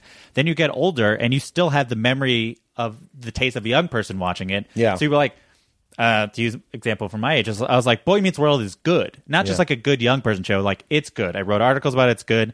And then like people read it and it's like I agree. And now that gets to be called a good show, where older people never got it. So it's a thing that happens constantly, which is like things that young people like. They then get jobs to write what good is, and then they completely rewrite history. That's right. Wow, what fun. Yeah, I mean that happens constantly. I mean it also happens in the entertainment industry, which is like a young person who grew up watching whatever thing that's critically hated, then gets a job. We're like, well, I like that thing, Right. And then it sort of goes, and that's sort of how culture shifts. What fun. Jesse, I can't believe it's been 2 hours. Val always teases me when I book this before I have to do something because Yeah. I'm doing Conan today. Oh, wow. So I have to leave. But I feel like we're halfway through. I really do. I feel like that's a compliment to you. Yeah. You're a great guest. Oh, thank you. What is the name of your podcast? Because people are going to want to hear from you. Oh, it's more. called Good One, a Edit podcast that about out. jokes. I don't know when this will come out, but it's relaunching on February 25th. Great. So that's how we can get more of you. I'll check it out. Thank you for doing it. Do you want some CBD? Sure. Did you wonder about the legal ramifications of it? Here's mint No, chocolate. I have gotten this one because Oh, of your really? podcast. Do you have a dog? No, I have a cat. You can give this to your... No, that's for dogs. You could give it to a cat. And here's gummies for sleep. Oh, cool. Yeah, that's good. That'll help you go night-night. CWHump.com/weird, and the new promo is Keep It Crispy 17 until February 14th. It's 40% off. What? Yeah. That's 100% off for you, my man. I really love talking to you, man. This is great. We've been doing too many podcasts. After this, we're taking a break. We do? Who? Guess who's getting canceled? Those two people are done. I mean, their careers. Yeah. You probably know secrets about them that you could leak. And they wrote Grown Ups 3, and they got a call from Happy Medicine. What I'm saying is I've been feeling burnt out, and this was a delight. It went down smooth like OJ. Not the man, the beverage. Mm-hmm. I understood. I knew you did. Do you want to tell me the hardest time you laughed? I have one. Hit it. So it's a comedy one because I couldn't think of a life one, which was so when I was getting back into comedy, watching it, not performing it. As I said, I went to the Comedy Cellar a lot as a kid, and then I got burnt out because I would just see people do the same set over and over again, and I was like, and then when I moved to LA, I became friends with your former agent Drew because we're both working. Drew Wellborn. Yeah, we're both working at William Morris. I love Drew. He's like, "Do you want to come to me this comedy show?" I was like, "Okay," because that was his thing. So we went to Comedy Death Ray, which is now Comedy Bang Bang, was Comedy Death Ray. And the first week we saw Hannibal was on that. This is 11 years ago. Hannibal's on that show. I was like, I've never seen anything like this. Mm-hmm. The second week, Kyle hosted, and the day his Right Run his album came out, and he used to do this bit where he got a pizza menu. Do you know this bit? This is Kyle Kinane. No. He has a bit where he got a pizza menu at his house, and he just reads through the menu to build to that this pizza place was selling a 4.5 foot by 4.5 foot pizza. And so he's building, the thing that makes a bit work is that he spends a long time on the 3x3 pizza. And then and I just remember almost like throwing up, but also like my world, like You think it's done with 3x3? And you, I mean, like how Kyle's so good as like, and then you just imagine the scenario of you ordering this pizza and them making this. And as I said, like I had not seen as much comedy, and it was just sort of opening up this part of me. Yes. And like literally, and I've seen other times where I've almost thrown up. Like something about Kyle live. Yep. I hurts. And I'm like, I gotta move. Yeah. And that was it was the hardest because I just like. Can we look it up? Is it online? Yes, there's a video of him doing it. Let's play the audio. Yeah. Can we close this episode by playing? We're going to play the audio. You don't have to do it now. We'll edit it in. No, I'm going to just make a note. Okay. Thank you, KT. KT. PT. Goes on PT. JF. When we email, hey, KT, PT. Deal with it. Deal with it. Done. You know what? I'm taking the CBD back. I'm just kidding. I'm deleting this entire episode. No, you were a delight is my point. I don't know why I ended with a fake snark joke. And I love that. And we're going to play the clip and we're going to have a laugh. Yeah. Well, thank you. Would you say? Keep it crispy. Yeah, man. Keep it crispy. Double. Thank you. I sit around my house, and this particular day I was sitting in my house reading Walden and Civil Disobedience by Henry David Thoreau, because I'm real pretentious. And when I say sitting around my house reading Walden and Civil Disobedience, I mean laying on my couch, still trying to get through the introduction of Walden, because it's a very dense book and I'm not bright. So I was on round 2 of going through the 10-page introduction to the book. And I was doing it with my door open. Just my screen door. It's a thing in my head. It was maybe like a UPS guy or mailman will walk by and be like, oh, look at this young guy getting over the trappings of consumerism and capitalism, getting down to it. Look at that. Way to go, young man. That's not what they would think at all. If they walked by and saw me, they'd say, hey, get a job, asshole. That's what they would say, because I'm a pompous white dick with a beard and no job on a Tuesday afternoon reading Walden and Civil Disobedience. Regardless, I'm laying there trying to get through this book and my screen door rattles. And that only means one thing. So I look up, nobody's around, but it rattled. it means that the flyer gypsies have attacked again. I think this might be a unique Los Angeles thing, but the flyer gypsies, we all know. You come home, you live in an apartment complex, you come home, you got 9 menus for a Thai restaurant and 3 pedicure coupons, just decorating like the Tibetan freedom flags, just around your street. You're like, I don't want any of this. This is horrible that you've done this to me. I won't read them on purpose. I'll collect them, throw them out. You could honestly, at any point in this city, you could reach out to shake somebody's hand. There will just be a blur of undocumented immigrant flesh, and you'll just have a coupon hanging off your wrist. You don't even know. You just saw like a ghost pass by, and all of a sudden you've got this thing swinging from your hand about how you should try a vegan pizzeria somewhere. So the screen door rattled, and I knew what it was, and I got up, and I was in the middle of reading, but trying to get away from all this ridiculous stuff.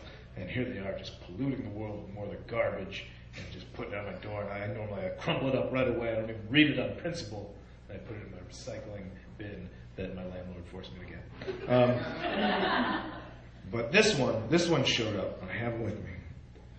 And it showed up there, and it was large and yellow, so it caught my eye. Because in the end, I'm a simple creature. Oh, it's big and yellow. Look at it.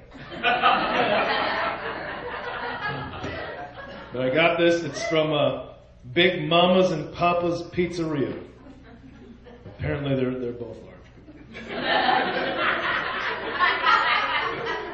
And the first thing that excited me is that Big Mama and Papa both decided that it would be best in a design sensibility to actually have their cartoon explode outward over your door handle, as though Big Mama and Papa were just destroying their own being, trying to get to you, just blowf into the universe.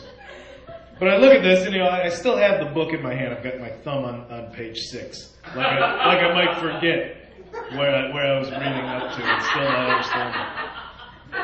And I'm reading it, and I'm like, this is why I'm reading this book. Is a jumbo pizza, 24-inch. This is ridiculous. There's an obesity problem, and this is why. Look at this. Just get it. It's cheap, and it's big, and it's horrible for you. And I'm reading it, and the design leads your eye down to the bottom of it. And then Big Mama's 28 inch pizza. You gotta get down to Big Papa's pizza, 36 inches of pizza.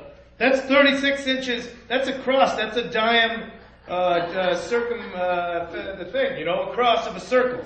I'm not good with the math terms. But a cross of a circle, that's 3 feet. That's 3 feet of pizza. A cross. That they're trying to sell you for $43. And right as I'm about to yell out, horse shit to the world, my eye gets to the bottom. And now it's no longer just the cartoons. Now it's real people, real pictures. It says, introducing. Okay, it's new. When you get introduced, you act polite. You put on airs. Introducing 54-inch by 54-inch pizza. 2,916-inch square pizza. Largest deliverable pizza in the world. Now the being put in my place part comes when I throw down the Thoreau book, yell out, God bless America, and run and get a tape measure. 54-inch by, that's 4.5 feet by 4.5 feet of pizza. Do you know what, this is, from me to that mic stand is 4.5 feet. Squared! They got pictures. It takes 2 guys to lift it into the oven. It's as big as, they only made it as big as the oven. If they had a bigger oven, it would have even been bigger. They said, let's make it as big, let's do it as big as we can. Going for Guinness World Record, they have it written here. They make no mention of taste in the whole ad. And no point, they go, well, but how does it taste? It's so big! They make no mention of it. Here they are cutting it like you need it sliced. You just throw your body on top of it. Sweep it into your mouth, fatty. Get at it. They try to, like when you call for it, they try to, well, we can slice it here, and then no, you bring the big one. You bring 4.5 feet doesn't fit through a door. I had the tape measure out. Doors are like 2.5 feet wide. They're this big. Ford, you gotta put it like this. You're just gonna get a giant roll of pizza. You gotta have a garage or a tent set up to eat the pizza. Or at least a sunny day and some inquisitive neighbors, you know. Because what are you gonna do? You got any extra pizza? No, sorry. It's all spoken for. You can't say that and not look like a jerk to your neighbors. 4.5 feet. I like to think they only made like 5 boxes too. Like nobody's gonna get the big pizza. I hope somebody gets the big pizza every day. I hope somebody orders that goddamn thing every day. They're like, we can't do anything else with our entire pizza place. It takes up the whole kitchen to make this pizza. You gotta deliver it in a truck. Or hold it on top of a car like a mattress. That's the only way you can get it to a place. $200. It's $200. Extra cheese, $30. $30. Who's gonna be that dickhead? Oh, you guys getting the big pizza? Can I like a little extra cheese. Can I get a little extra cheese on it? Why don't you just eat 3 more square feet of pizza? If you like extra cheese so much, just eat another acre of it. 24-hour advance notice required. I would hope so. I would hope you couldn't have 16 square feet of pizza ready in 30 minutes. That would be a real suspicious pizza. I want 16 square feet of pizza, custom ordered. All right, we'll have it to you in 25 minutes. That'd just be like you can get drunk and order it, and then completely forget what you did. And then the next day your doorbell rings, and you're like, did we buy furniture? What is this whole thing? But this is where the most beautiful thing, and this is what they've done, now with pizza, but with TVs and with cars and everything, is that this is an asshole pizza. You should just call it an asshole pizza. What are you getting? 60? You're an asshole. I don't even care if you have people there. You're being an asshole. Look at me, I got the big pizza. I'm a real asshole. That's all. But what they've done is now the 3-foot pizza for $43 seems totally reasonable. That's a totally sensible purchase thing. This one, you're reading it, you're laughing, you get down to the bottom, well, this is the problem with America. We're just overburdened with gluttony. Give me the 3-foot. We're in a recession here. I'm not a jerk. All right? You know, we're trying to conserve money. You give me 3 feet of pizza for $43. I'm not going to be some kind of tyrant with this stuff. Guys, thanks for coming and supporting us. Shoes 850. I'm so crispy. My ice game make you haters wanna get me.